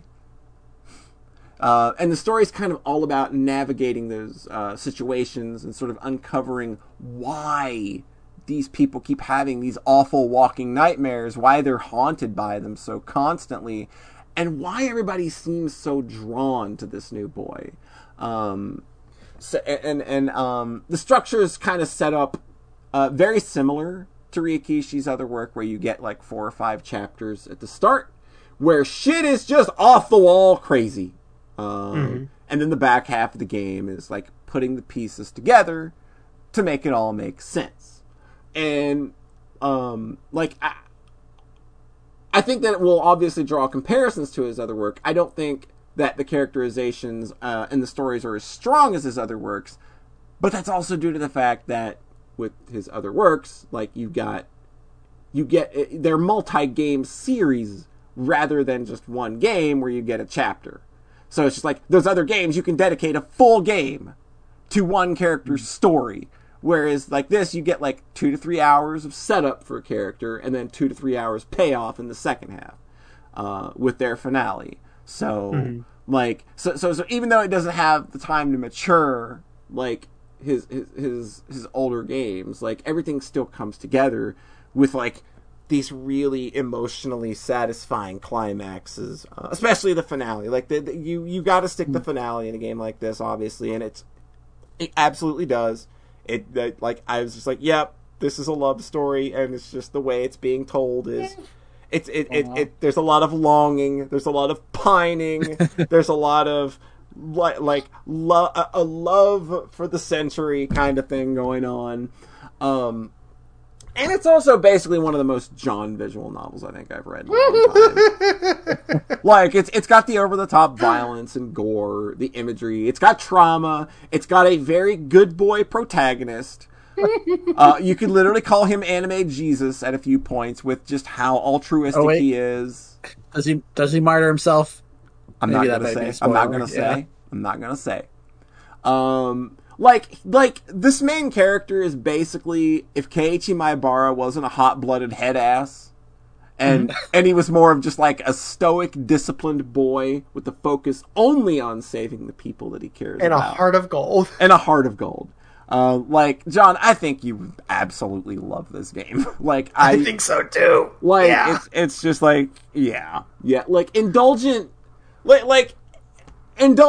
as this work might be with its violence, with its darker imagery, with the really just terrifying places that it can go sometimes, and kind of just make you feel squeaky a little bit.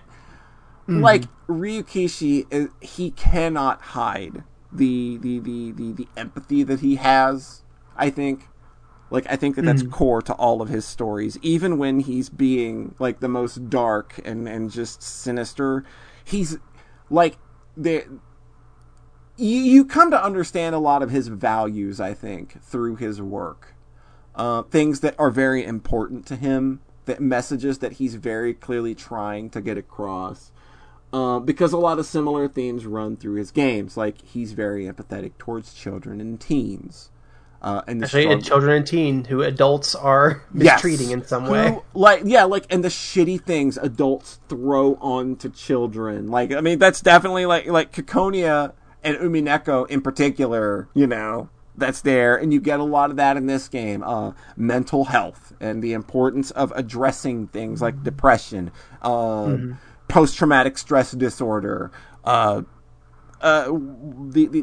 you know, like how it feels, you know, to be someone who's dealing with the aftermath of sexual assault, things of those natures. These are things that he, you know, you have to put. He puts his characters through the ringer a lot of the time.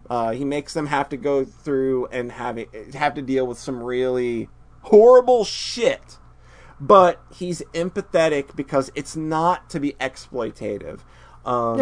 His stuff always comes off as somewhat like he wants somebody to find themselves in his work so that they know they can come out the other side a better person. So even when... Oh, that's so nice. That's so beautiful, Polly. So even when he's writing something as dark as this game can get, and some of the horrible, terrifying places that these characters mentally have to go, I feel like he's trying to reach someone and just say, there's a better side to this. You can come out the other side a better person. And that still comes through. It came through in Higurashi. It comes through in this. I suspect that when I revisit Umineko, I'm going to find those things, and I'm pretty sure that that's a theme that's going to come through in Kikonia as well, is that you can be someone who went through some pretty bad shit, which that ties back to our whole Heaven's Feel thing earlier. You thought I wasn't paying attention, probably. You can come out of the other side of trauma and still be a good person, and you know, see yourself as someone that is allowed to have good things. And that's something that's so consistent with Ryukishi's work, and why I think that, like maybe Iwai might not be his strongest offering. I still think that if you're into his work and you can get yourself through, like, kind of the grosser things that are there, because that's kind of like the trial that his characters have to go through to get to where they need to be,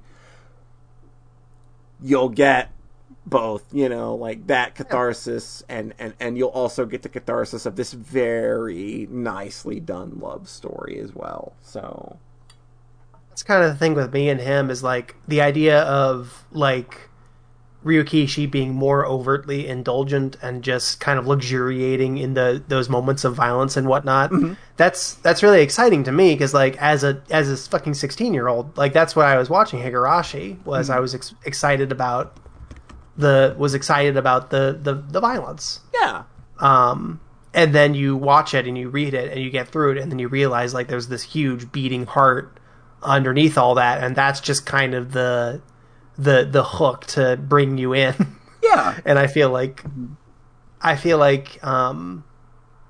even if he's being extra indulgent and he's really going over the top with it, I feel like I can always trust him to bring it home and tell a warm, to have a warm human core there that's empathetic, yeah, and isn't ultimately like reducing any one character to an object, isn't reducing one character to the relationship with this other character. It's them treating them all as people. Yeah, and I think that's sort of like why I disconnect with Fate and Nasu, and why I connect so much with Ryukishi's work, is that there's always, like, I feel that there's a beating human heart in the middle of all of the stuff that he does. And I feel that he writes the things that he does because he's trying to reach people, as well as tell good stories, obviously. And I think that's why, like, even when he gets into these dark places, it doesn't feel, at least to me, like icky or like it's exploitative the same way as Nasu or Ibuchi when they dove into the same thing in the same format. Yeah. Like Ryukishi, that dude's real good. Higurashi's so fucking good. I'm really excited for this, Polly. Every screen cap you showed me, I really want to meet my caterpillar wife. Yes, Polly. You want to meet your caterpillar wife. Yeah, somebody turns into a caterpillar. It's great. Man, and this, like, there was one description, like, a real funny story, before we close it out. There was, during the scene with, that was the implied rape scene, that they do a very vivid description of the tendril that's slinking up her leg, and like rearing up to dive into the flesh. And the way that the preceding text boxes they used to describe the way the tendril pulsated and dripped and oozed liquid, I actually gagged on. I've never read a description of something out loud before and had a visceral actual gag reaction and have to stop for like 20 seconds and be like, hold on, that was what? Jesus. So funny. It was so sad. I missed that stream. I've got the videos, John. I can send them to you. They're just privated. Don't worry. I can send them to you. Okay, cool. I'm glad they're not lost. They're not lost. I will read this, and then I can find out. All right, here's what happens. Here's how a stream can go in such a way that makes Molly go, "I'm out." Yeah, we're done. Yeah, I was bummed that I didn't finish streaming it, because I think it's like it would have been a really good. I think people would have really liked the story and just how everything came around. Yeah, I privated videos of me gagging. Seems sus, right?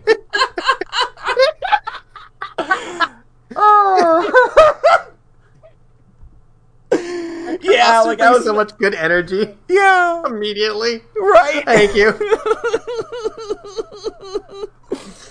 Oh, John, this is You're gonna This play is my shit. Yeah, this is the most my shit. This is the most my shit humanly possible. Yeah, Because it's literally just like, I live for edgy VN shit, and this is Ryukishi going whole hog on edgy VN shit. Like, Yeah, like, of if- course. And it's a romance. I didn't know that. And it's a I didn't know it was a romance, love right? story. Yeah. It's your shit entirely. Like you're Like literally some of the moments in Higurashi that stick with me the most are literally just like, we'll grow up in a normal way. We'll fall in love in a normal way. Oh man. This story's got so many shades of things that will remind you of Higurashi, like intentional or not.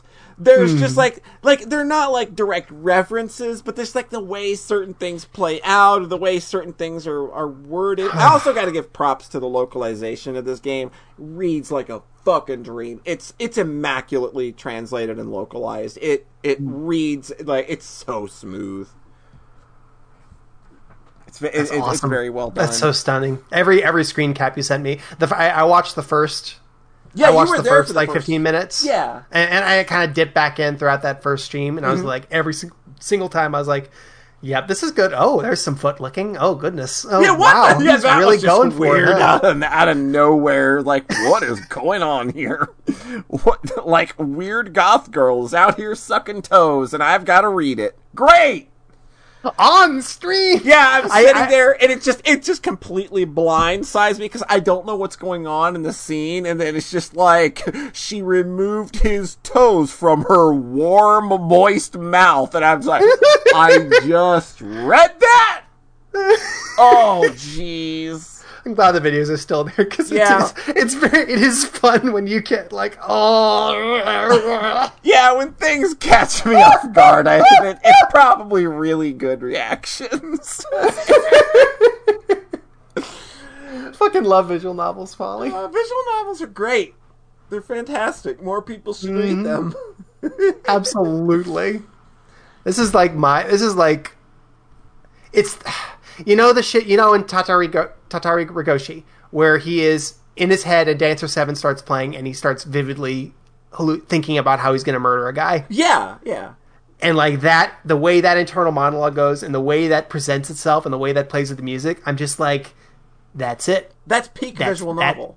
That's the visual novel shit I'm all about. Yep. And this just looks like a ton of extremely good visual Oh, novel energy. man. Like, and I didn't even talk much about the boy. You know, the boy that is basically just anime Jesus. Like, he's so altruistic and so just unwavering. It's almost a satire if I didn't know that it was just so damn Earnest. earnest. It's just like I rolled my eyes at this character for like 2 chapters, and I was just like, God damn it, I can't, because it's so earnest. You're just here. Like, I have to take this for what it is. Ryukishi is a sap. Yeah, he is a fucking sap, and that is what you get out of this story. It's just like, like ugly and gross and terrifying as it can be, it's still fucking sappy. It's still fucking Ryukishi and doing all of his things, all of his Ryukishi things. Yeah, it's all which is here. very good. The gang's all here. The band got back together. This is a greatest hits album. It's only like how long to beat says it's only like 15 hours. Is that correct? I did about 20-ish, I think. That's still very punchy. Yeah, it's punch. Yeah, I did. Yeah, my thing says 20 hours, and I've got like the DLC, which I think is about 3 hours. So cool. Yeah, extra violent Ryukishi. That's 20 hours instead of 80. Yeah, so like I'm going to do this before Room Echo. Sorry. Yeah, that works. That's fine. Awesome, man. Fuck yeah. What a weird. Fucking love visual novels. Visual novels are great. So good. Thank you for sharing that. Hey, yeah, like it was absolutely like I like when the stream went off the rails. I wasn't sure. I was like, oh man, like, but you got to have confidence that it's a very good writer who knows what he's doing. It's just like, this might seem exploitative, but hear me out. And it's just like, okay, you make it land. I get what you're going for here. I know. Like, I understand what this is a metaphor for, like, now. Like, I know why that scene is the way it is and what it's signifying. because obviously all that shit gets explained in the answer portion of the game. I wonder if it not being a seventh expansion joint and it not being his art and everything and being like very resolutely his own brand maybe made him feel a little more free to just kind of let go hog wild. Yeah, like I feel like somebody just like, here's our scenario, this is the idea, here's the keys, you get back to us when you're done. Oh, that's so cool. There's even a few Higurashi sound effects in it just to kind of to tie it all together. Yes. Oh, well, man. those are license free, so of course you got to use them. Yeah, you got to put them in there. But I feel like they're very much in there just because there's like there's also a reference to Wanya Dora, which is it's an online game / property that exists in all of his games, where it's just a fictional game, a fictional comic book, a fictional anime. It's just like it's always in all of his stuff. Life is good.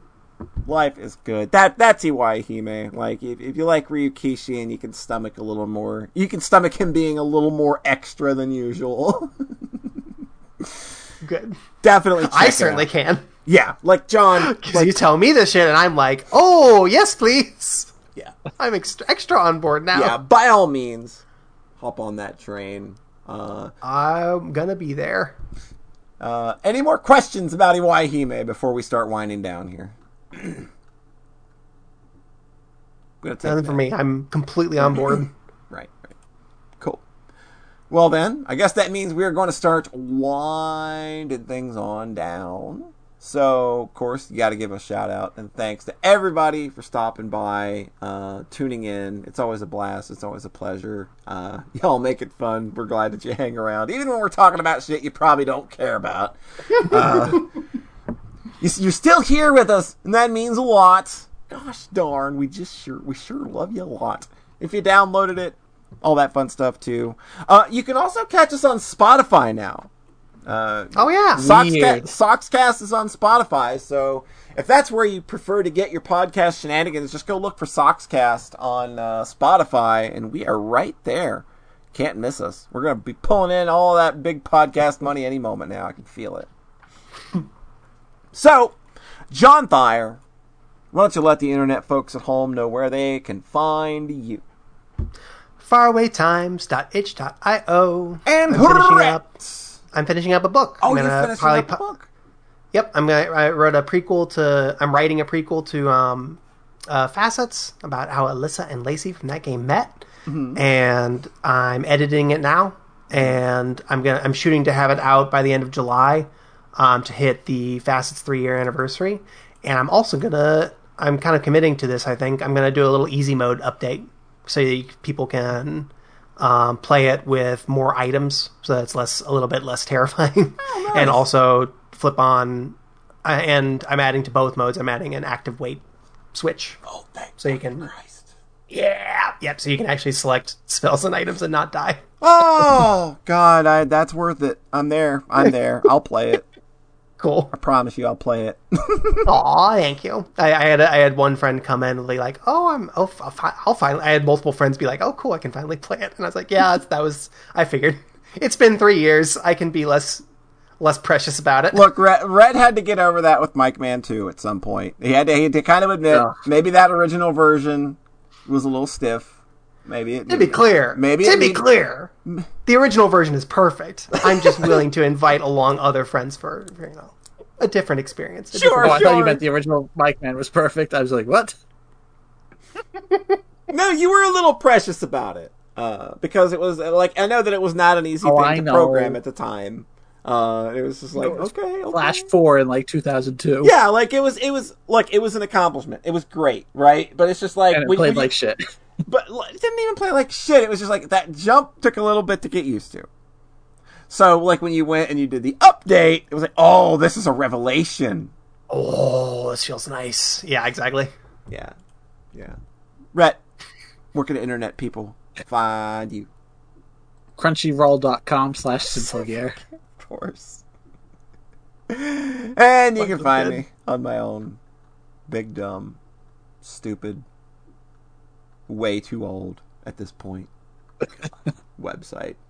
SocksMakePeopleSexy.net. And you can find us on Spotify at Sockscast.